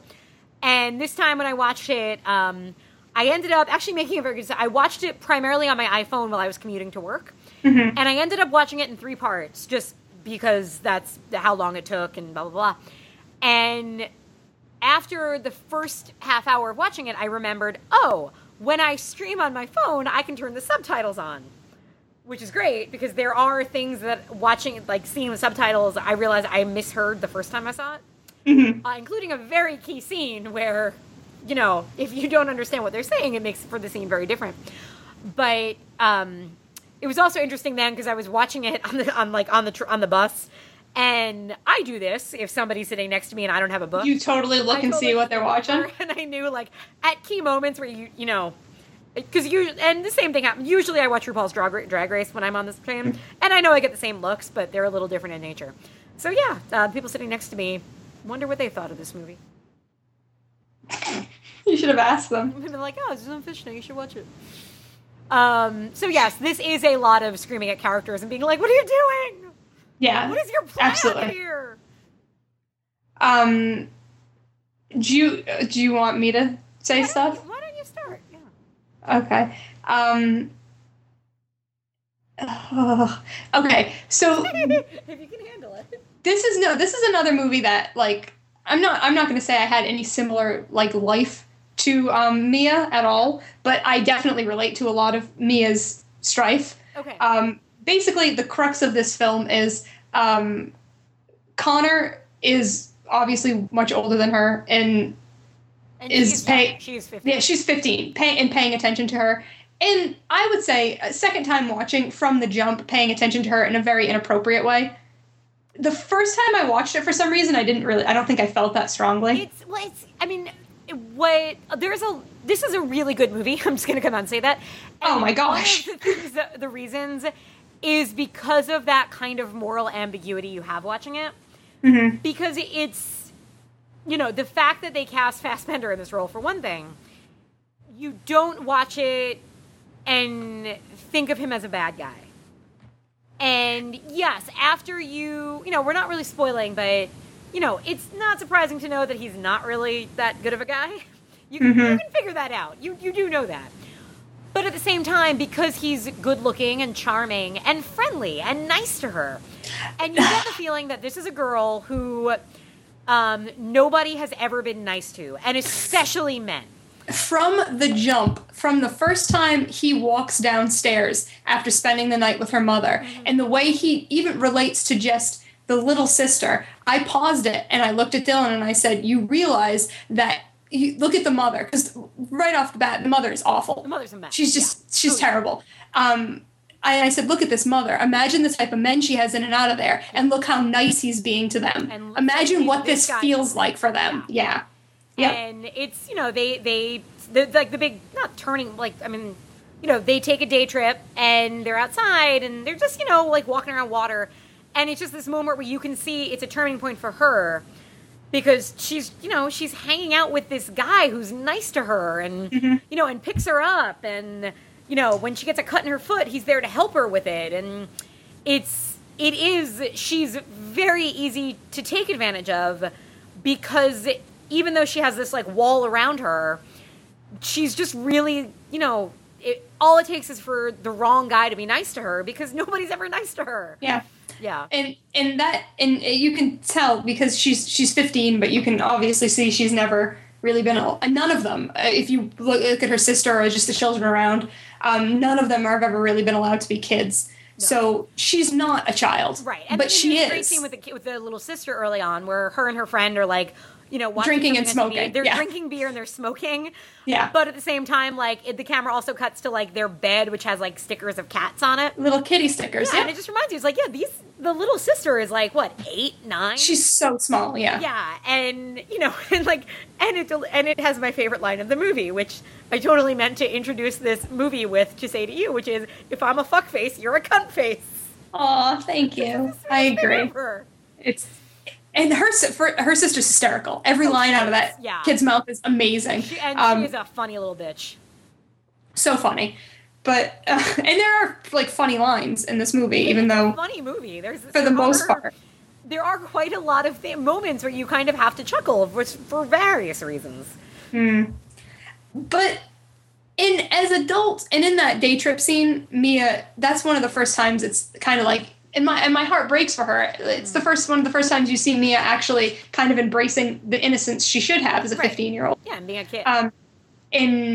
But that's very short-lived, and that is why I feel like I know we're not going to spoil certain things about this movie, but her relationship with Connor is not appropriate, and I feel like that is why the second time around I really disliked that character because I feel like he took crazy advantage. Oh, he does. And crazy. Because the first time I watched it, I was like, I don't know why. Maybe it is because of Fassbender, because he's so charming and I want to give him the benefit of the doubt. Like the tool I am. I'm like, oh, I'm giving you the benefit of the doubt. Grown man dealing with a 15-year-old. But and then to muddy the waters even more is the fact that she is openly interested in him. Yes. Well, in that fucking Fassbender. But like there's a scene where he's like changing clothes and she is playing with a video camera that he's lending her, and she films him just like in his boxers getting dressed, and then she rewatches it later. I ain't judging the girl. Would have done the same thing. But it just goes to show that her mind isn't like, she's not putting him in. I mean, of course she's putting him in a father figure role because she's a 15-year-old girl that doesn't have a male figure in her life. But that's not only where her mind's going. But that doesn't make it okay for the way he treats her. Yeah, she is 15 in the end. Yes. And but she's also into him, but just saying. But at the same time, I don't know, again, like, a lot of good things about this movie, and the moral ambiguity of it, which is, that, sure, she is not this, blushing, innocent, new to the world young girl. Mm-hmm. She is innocent in a lot of ways, including physically, but at the same time, she's been around things well enough to know that, watching your sort of your mom's boyfriend take off his clothing, there is something to that. But there's that sense that, she would have of like, well, maybe this one's different. Mm-hmm. And that's the main reason for all of these things is maybe he is different. And in some ways he is, but in other ways he's not. How far are we gonna spoil? There's a certain aspect of this film that I don't feel like should be spoiled at all. Yeah. And I think, but then there is a certain part that I don't feel like is a spoiler because the entire movie I was waiting for it to happen. So maybe that just goes to show where my mind is. Here, okay, listeners. So here's what we'll do. We'll talk about that pseudo spoiler. Listeners, if you are I'm very funny. If you are very reluctant to know any spoilers about this movie, then just pause and queue it up on Netflix. It's like 2 hours, so just you should really have seen this movie. Watch the movie and then come back to us. Oh, that's another whole thing with the running length. I am sometimes apparently perceived as somebody sensitive to running length. That's because you talk about putting podcasts on double speed. Everybody thinks you're impatient. I'm fast-natured. I live in New York City. I don't like things that are slow. No, I'm serious. Like, if I go to a deli if I go to like a deli in another state and they're like taking their time making me a sandwich, no, I don't do that. But anyway, at the same time, like, no, I'll have people be like, oh, you should see this movie. Oh, but it's really long. You might not like it. It's not like I'm like ADHD. I can watch a long movie so long as it justifies its running length. And Fish Tank is 2 hours. Isn't it a little over 2 hours? It's a little over 2 hours. In some ways, you could look at this and be like, there's no reason for this movie to be over 2 hours. And there's not. You could easily cut out plenty of little things or shortened scenes that don't need to be as long as they are. She dances for 10% of the movie. But I like the dancing. And it doesn't bother me in the least. And this is a 2-hour movie that I've sat down and watched twice now with no issue whatsoever.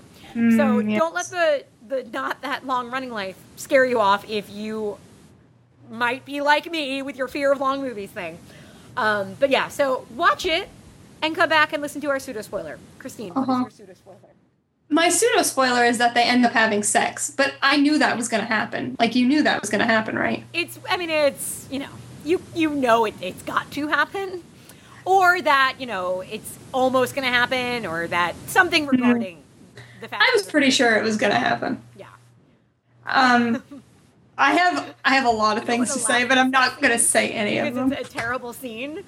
No, it's the fucking best. Such a the whole time Dylan watched this movie with me. If people don't know, Dylan is my significant other. But he watched this movie with me, and I think he really liked it. I mean, he's, again, like you said, he is sensitive to longer running films, and he sat through the whole thing. Yeah, it doesn't feel like a long movie for some reason. But I don't think I breathed during that scene, and all the saliva pooled up in my mouth, and I felt like I was going to choke. And he looked at me, and he's like, "You are the biggest fucking creep. You're such a creep." But I'm not. And I'm glad that you don't think I'm like, he's like, "You're such a creep." But I'm like, I'm separating the two. In the context of the film, I want to shoot this man in the head because he's taking advantage of this girl who I empathize with and who I can easily place myself in the role of. But then it's also a sex scene with Michael Fassbender where he talks dirty, and I'm really okay with that. So Well, the thing is, like, because the scene it is a hold your breath scene, because you're like, oh, is it, oh God, I'm doing it. I don't know what, oh God. And then, not that the mood gets lightened, but if you've, and I haven't seen Shame, but I know that part of the, not joke of Shame, but the thing that a lot of people talked about Shame was that Fassbender has a really big penis. I guess, I don't know. So, in the sex scene, you guess, you don't know, you haven't, like, rewound it 10 times or not? No, that movie that makes me so upset, but please continue. Okay. But the best is that, like, in the sex scene, he's like, I bet it's bigger than the other guy. Have you ever had one that big? And it's just, I don't mean to this. He delivers it a little bit more graphically and sexily. But it's just the way, like, knowing, like, the Fassbender jokes about his penis size in that scene make it a little meta. Ay, Dios mío, that scene, though. Oh. I'm a creep. I'm a big creep. Hey, everybody, I'm a huge creep. But at least you acknowledge it. So. Let's just get it out in the open. Yeah. What were we talking about? You're talking about Fassbender's penis, I think. I wasn't. I would never presume to do such a thing. Of course not. Something that I didn't notice until watching the second time is that Mia's actually really polite. She is. I like her so much. Like, yeah, she gets into fights and you know, calls people cunts and stuff. But she also, anytime she asks for something, she says please. Anytime she's given it, she says thank you. She's a good kid. Like, you know, she asks for directions. She's like, oh, which street is Dayton Street? Oh, it's that one over there. Thank you. Like, she's actually really well-mannered. And I don't know, like, I really like that about it because it makes me like her so much more. And it's funny because, I mean, it's hard for me to identify with her just, you know, I don't know, for various reasons. I don't dance. That's the only reason you can't identify with her? Because you don't dance. I don't have a little cunt-faced sister. Oh, I love her sister. Her sister is great. So there's, you know, there's, you know, it's a similar, like, this is a coming-of-age story in the way that, you know, people really like Catcher in the Rye, let's say, or The 400 Blows, or, like, you know, there's so many of movies that are set at, like, that time, and I think this is such a good one, because even though I have not lived a life quite like Mia, it's like, I really like her, and I feel for her. And even when she's doing things that I want to grab her by the ponytail and shake her. Just stop it. Like, right. Stop. Leave the little girl alone, Mia. Walk away. Are we going to spoil that? I don't know. If you really want to, we'll just say spoiler alert and that. I don't know. Because the first time I saw it, I didn't see it coming. Well, okay, let's spoiler alert because I want to talk about it. So, okay. All right, everybody, at this point, you've been warned. We've told you, just go watch the movie. We really like it. Our scores will be high. And yeah, I'm not going to say anything else interesting, so don't worry. Okay, right. And the rest of this, we're just going to speak in cat talk. I say that because I just had to grab Mookie because he was trying to lick himself. So yes, but we're going to spoil things now. So at this point, gloves are off, and we are just sticking our hands in the spoil underbelly of. Okay, so go. So Connor has a wife and child. Around the same age as the little girl, as her little. I would say younger. Younger, or just seems younger because she got a mom and dad and dresses like a princess and ain't drinking beer and calling her sister cunt face. So the reason why she finds this out is because after they bone, Connor takes off because he'd kind of been living with them. Yeah. So he takes off. And she's, like, super upset about it, and understandably so. So she at one point had looked at his pay stub, and it has a very good memory and knows where he lives. So she goes down to his spot of living, and she goes to see him, and he, like, flips out and brings her to the train station. But she goes back anyways, and no one's home, and she's plays with the camera that he had let her borrow, and there's a fucking little girl on it. And she, you know, slowly but surely the pieces come together. And she's like, holy shit, he has a wife and a kid. Like, what the fuck?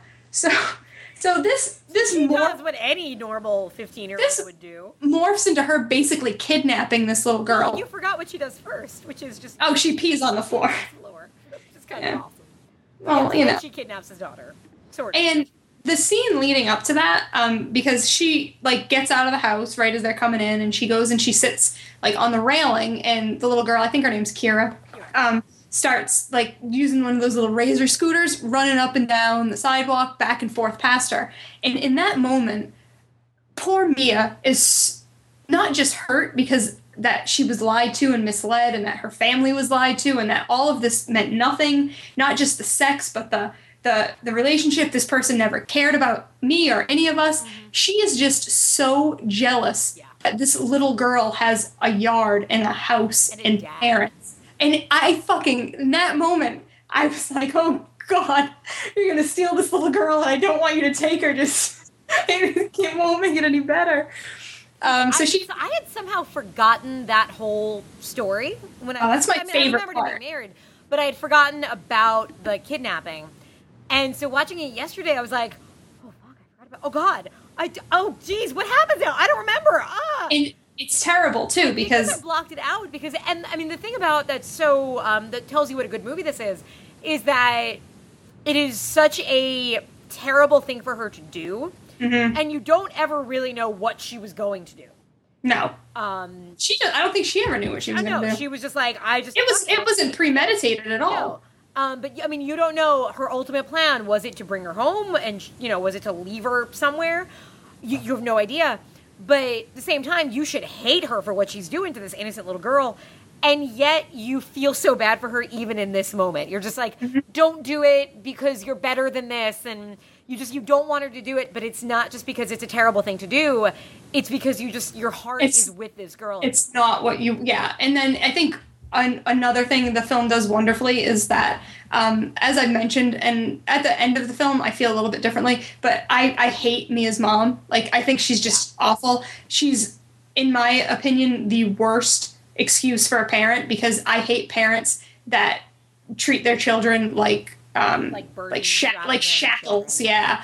She clearly didn't want. At one point, she tells Mia, "I was going to have you aborted." Like, she's just terrible, and she pinches them and she hits them. She's verbally abusive. She's physically abusive. I just hate her. And in this, now you have Mia paired up with a small girl, and of course Mia's going to lash out at her because she doesn't know how to treat people, because she's never been treated a certain way, and it's painful to watch her push and yell and order this little girl around, because and that's when I want to just scream, like, this isn't you. Mm-hmm. Like, this is obvious. Like you said, she's very polite. It is a cycle, and that's you could very well be Mia in another year. Mia could get pregnant, and that would be how. It's funny because in a lot of ways, I mean, this is a downer of a movie. It ends on an up note. Oh yeah, I think so.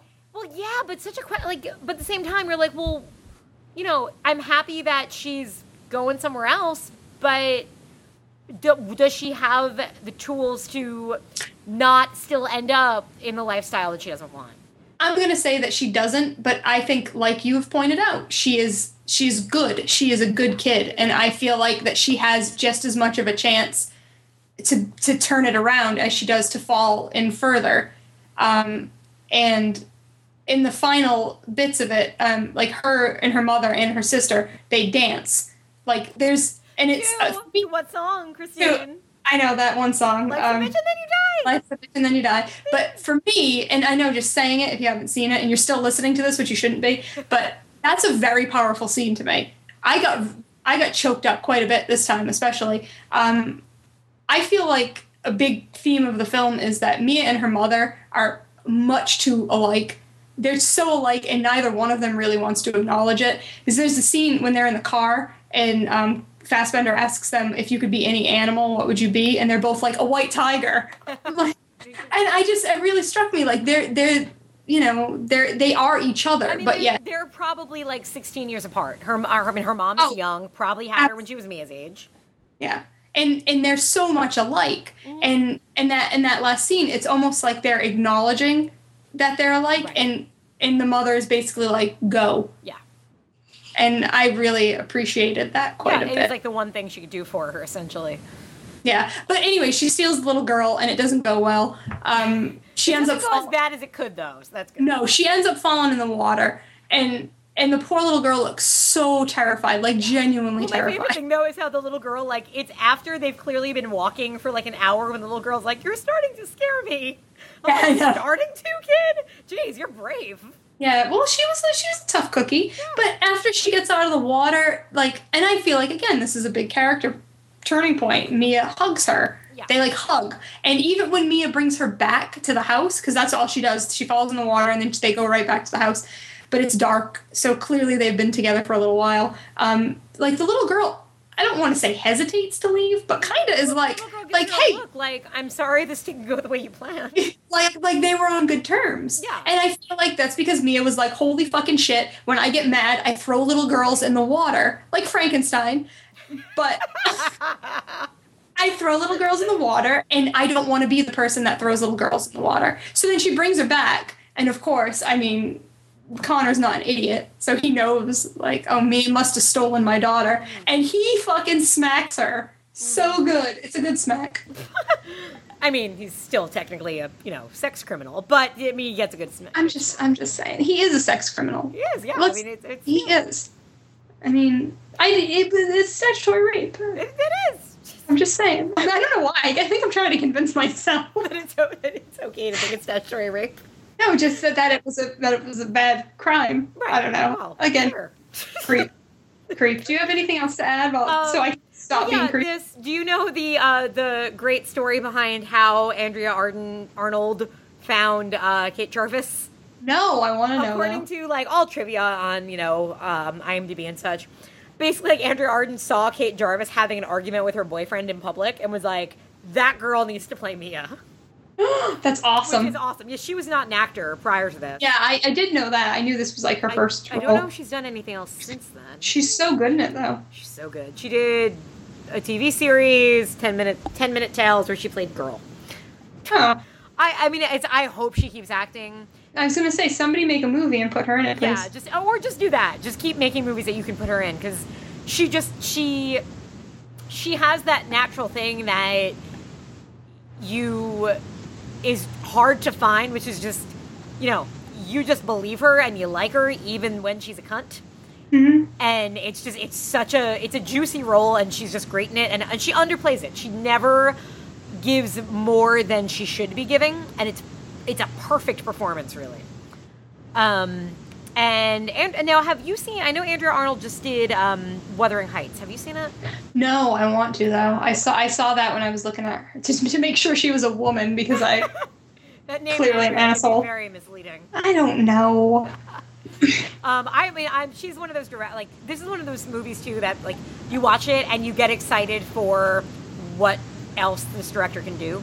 Oh yeah, absolutely. And I mean, clearly this is a very low budget, and it's fine. It doesn't need a budget. It's it's almost shaky cam style at some points, and it's a perfectly done film with the means that they had, and it just makes you wonder, like, okay, give this woman a little more money and see what she can do.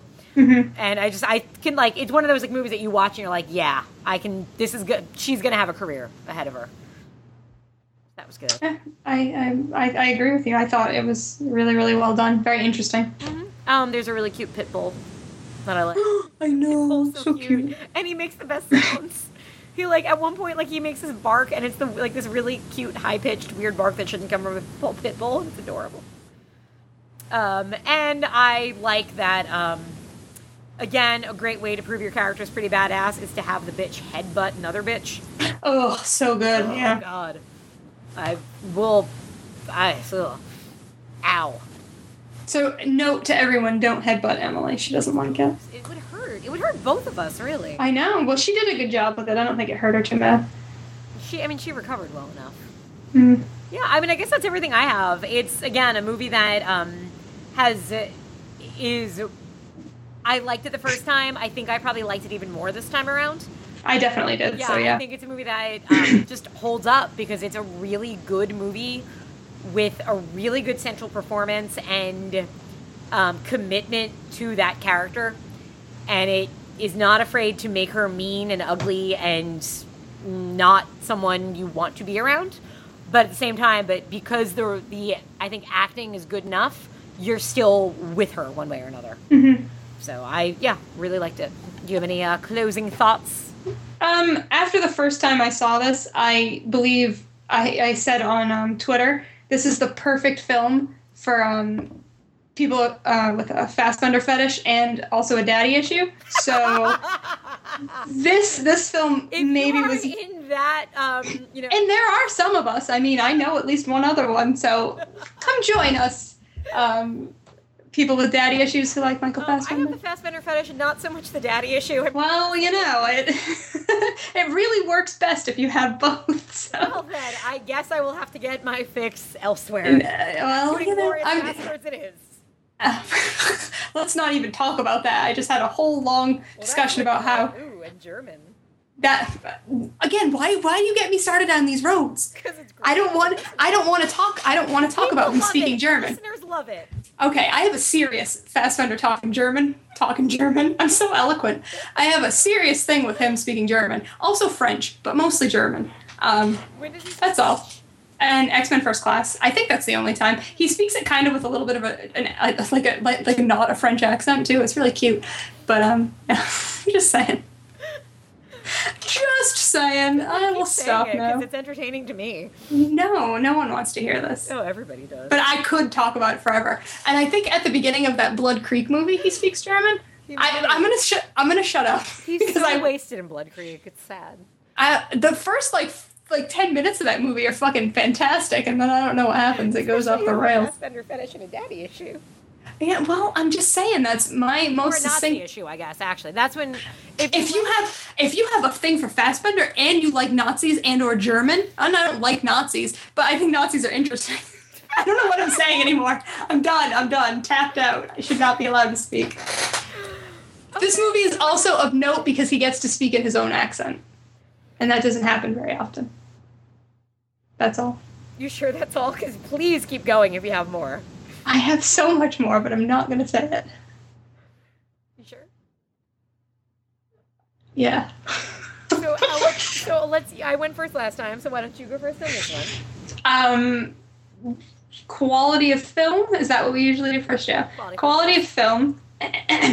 Sorry I'm clearing my throat so much tonight. Got a little phlegm. Quality of film, I would say 8.5. Mm-hmm. Quality of life, I'm going to say similar. I'm going to say 8.5, actually. Yeah, it bums me out, but not so much that I won't rewatch it. Yeah. And yeah, and I really enjoy it quite a bit. I think it's well made. It's very well acted. It's very well paced. The story is great and interesting and different. Yeah. I think my quality of film. I'll go 8.25. Mm-hmm. I think it is a very good, very strong film. And quality of enjoyment for me, I think I'm going to say an 8. Which, for me, for this type of movie, is really high. Because this is, like, okay, I'll be honest, it's not my type of movie. I am, if I'm home, what am I going to watch? The last thing I'm going to think to put on is a, like, quiet, character-based, coming-of-age film set in England that's 2 hours. And, like, it's not the kind of movie that I would think to watch. That's why we're the perfect pair. Exactly. And that's also what makes this, like, clearly says this movie is that good, that a movie that, shouldn't necessarily speak to my sensibilities as the type of film fan I am, really does. And I really have enjoyed it twice now. And it, to me, has gotten better on second viewing. And there's so much good about it. And just the fact that I can sit back and be like, I really like this movie that I normally wouldn't like. And not that I wouldn't like it, but that I wouldn't feel so strongly about liking, I think, says that it's a very strong film. So, yeah. That was our thoughts on Fish Tank. Fish Tank. Fish Tank. Now, we've got some Netflix instant recommends. Uh-huh. Christine, do you have one? Yeah, my Netflix instant recommend is the Radioland Murders. Ooh. Have you ever seen it? I do not, no. I'm going to bring it up so I can speak a little bit more intelligently about it. It's from 1994. It got suggested to me on Netflix Instant because I think because I watched Clue. Because okay. It's like, I guess it's like a satire. I don't really know the difference between satire and parody. So Let's just put that out there. But it's like if you're going by literary terms, parody is just like kind of making fun of the conventions. Satire typically used to be reserved for like political reasons of like you're making fun of something to show what's wrong with it. But so I guess this is a parody. I mean, it's a play on like a murder mystery and like, you know, radio. Okay. And it's set, I guess, in the late 30s. Yeah, that's what it looks like here. But it's got a shit ton of really awesome people in it, like Michael McKean and Jeffrey Tambor and nice. Christopher Lloyd. It's so everybody from Clue plus Jeffrey I know Tambor. it's exactly. I think that's why it got suggested to me. But it's actually really, really, really, really funny. Like there's some really like subtle, like laugh out loud kind of jokes that were very effective. And Michael McKean is so good in it. He barely has any lines, but his physical acting is just so funny. Nice. So funny. So I would say I think you would like it. Okay. So I will put it on my queue right now, actually. All right, my recommend is going to be a little more, I don't think I'm kind of mainstream, but it's a movie that I feel like a lot of people missed, but I'm connecting it because there's a Rose McGowan theme this week. So I'm going to say, if you didn't see the 2011 Conan the Barbarian. Oh my God, are you kidding? Did you, what? Oh, I hated Are that. you kidding that you, what, really? Oh my gosh, I hated it, yeah. What? But I know. Roman and Rose McGowan with all the weird tattoo thingies. Man, it was like made for me, right? I don't know. And it was like the first hour is just like behead you, I'll behead you, beheading. No, there were a lot of beheadings. Yeah. And it was Jason Momoa from Game of Thrones. Yeah, everybody should watch it. I think they should watch it. I just didn't like it. I'm really surprised you didn't like it. Yeah, I know. Weird, right? Did you see it in the theaters or did you watch it? No, I watched it on Instant. Huh. Maybe it's because it didn't have any Nazis in it for me to like. I feel so stupid that I said but that. There are daddy issues because there's a whole I know, Stephen there's Lang and Rose McGowan thing going on. But it's not as sexy. But it. Well, it's very specific. It has to be sexy, Daddy. That's like a weird plot thread that like I was reading about, and like apparently like Rose McGowan and like Stephen Lang were like, okay, let's make it this like weird Oedipal thing. And apparently they were like, the producers were like, no. So they wouldn't change the script. So they just delivered their lines in a really sexy, weird way. Oh, you know what? I'll look at it again at some point. If you watch it as like kind of campy fantasy horror, I think you'll have fun with it. All right, I'll look at. I'm not opposed to looking at it seriously because I don't think it takes itself seriously. And like I'm kicking myself that I didn't see it in the theater. Because I remember we were going to see it in the theater, and instead we went to see something else that was not as good. And I didn't think anything of it until I was like, people were talking about it, it was on Insta, and I'm like, okay. I was like, fuck, they're like 10 people just got their heads chopped off in the first 5 minutes. I'm in. This is my movie. You know, I think it would have benefited me to see it in the theater because I did that thing where I started like looking around the room and like playing with my fingernails. I want to say like, about an hour and a half into it, because it's not. It's long. It's an hour and a half into it, it starts to dip down and get a little less interesting. But then it comes back in the finale. And you've got, like, Ron Perlman. No, I know. You're right. Accent, just being like, I'm fucking Ron Perlman. Where do you need me to stand? What's my line? Got it. And it's just ridiculous. And wore his own clothes. Right, I don't need a costume department. I got it. That would be so great. I would love to spend a day with Ron Perlman on set. It's just a fun, like, dumb but bloody action movie, which is just the kind of movie that everybody should watch on Instant. And I'm kind of bummed that they won't do sequels to it. Not that they won't do sequels, but that because this movie flopped so much. It did flop, like, hard. Yeah, and this was a big flop. What saddens me is that are they going to be reluctant to make dumb, big-budget, R-rated action movies about beheadings? I think they might be. They might be. Which saddens me. Well, I'm sorry. I'll try it again for you. For you. Just for you. Should we tell the lovely people out there what we're going to be covering? I think we should. Because it's awesome. Idea. This was all your idea. Thank you. I'm bowing. No one can see it, but I'm bowing. So my idea was, there's this little movie making the rounds called The Deep Blue Sea with Rachel Weisz and Tom Hiddleston. And it's getting a lot of critical acclaim. It's now on Instant Watch, by the way. It's on Instant. That's how I've originally seen it. And I thought it was a good movie and I'd like to talk about it. And something worth speaking about.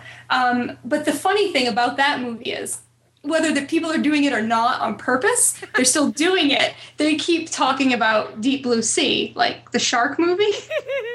And like if you like, I tweeted, "Oh, I'm watching Deep Blue Sea," and people are like, "Oh, the sharks are in there." I think I was like, "Yeah, Samuel L. Jackson death scene." Yeah, sharks. But like, they're similarly titled. I get it. So what we decided is that we're gonna do a Deep Blue Sea double feature.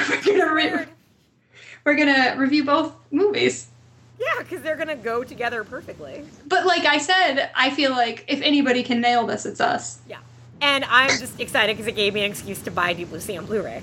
Yeah, and it gives me an excuse to watch Deep Blue Sea again because it's been a real long time. And I remember a really interesting through line with a parrot.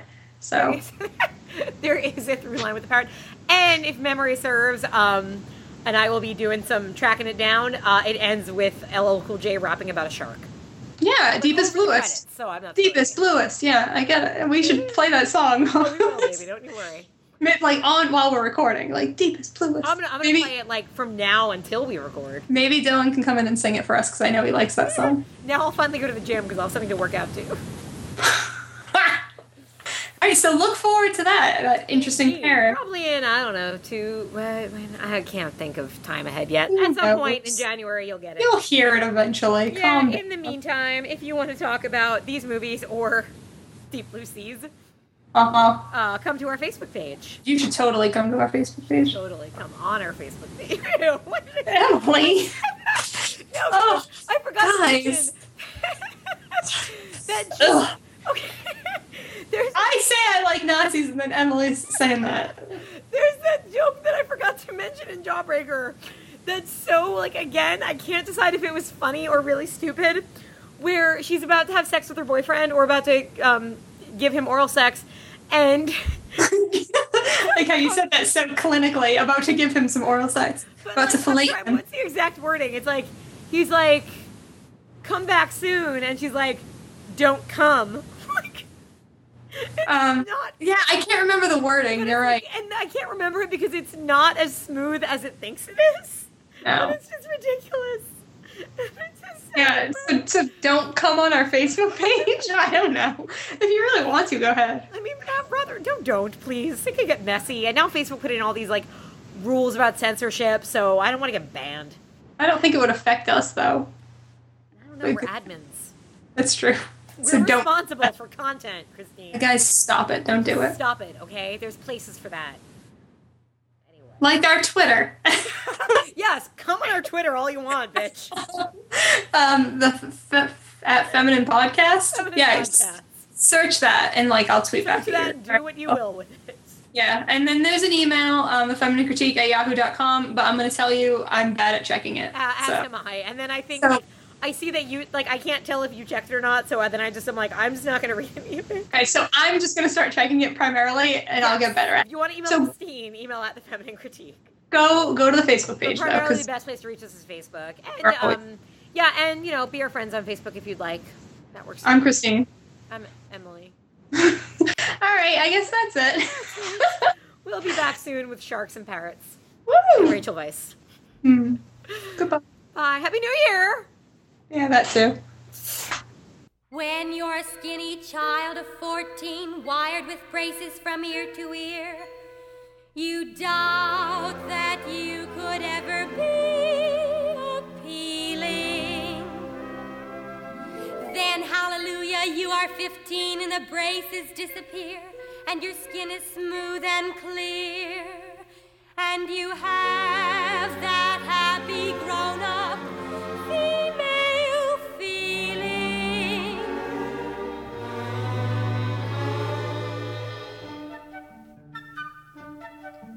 How lovely to be a woman, the wait was well worthwhile.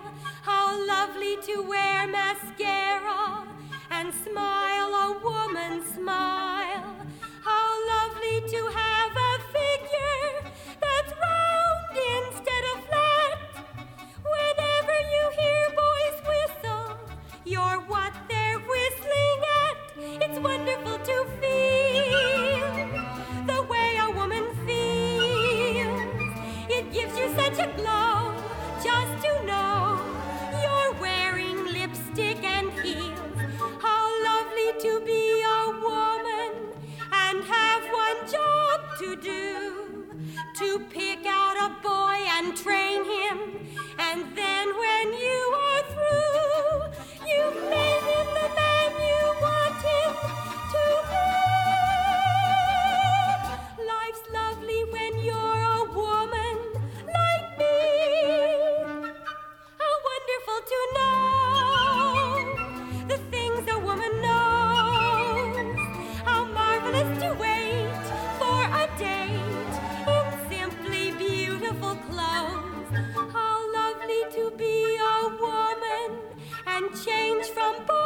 to men, to go to a fancy nightclub and stare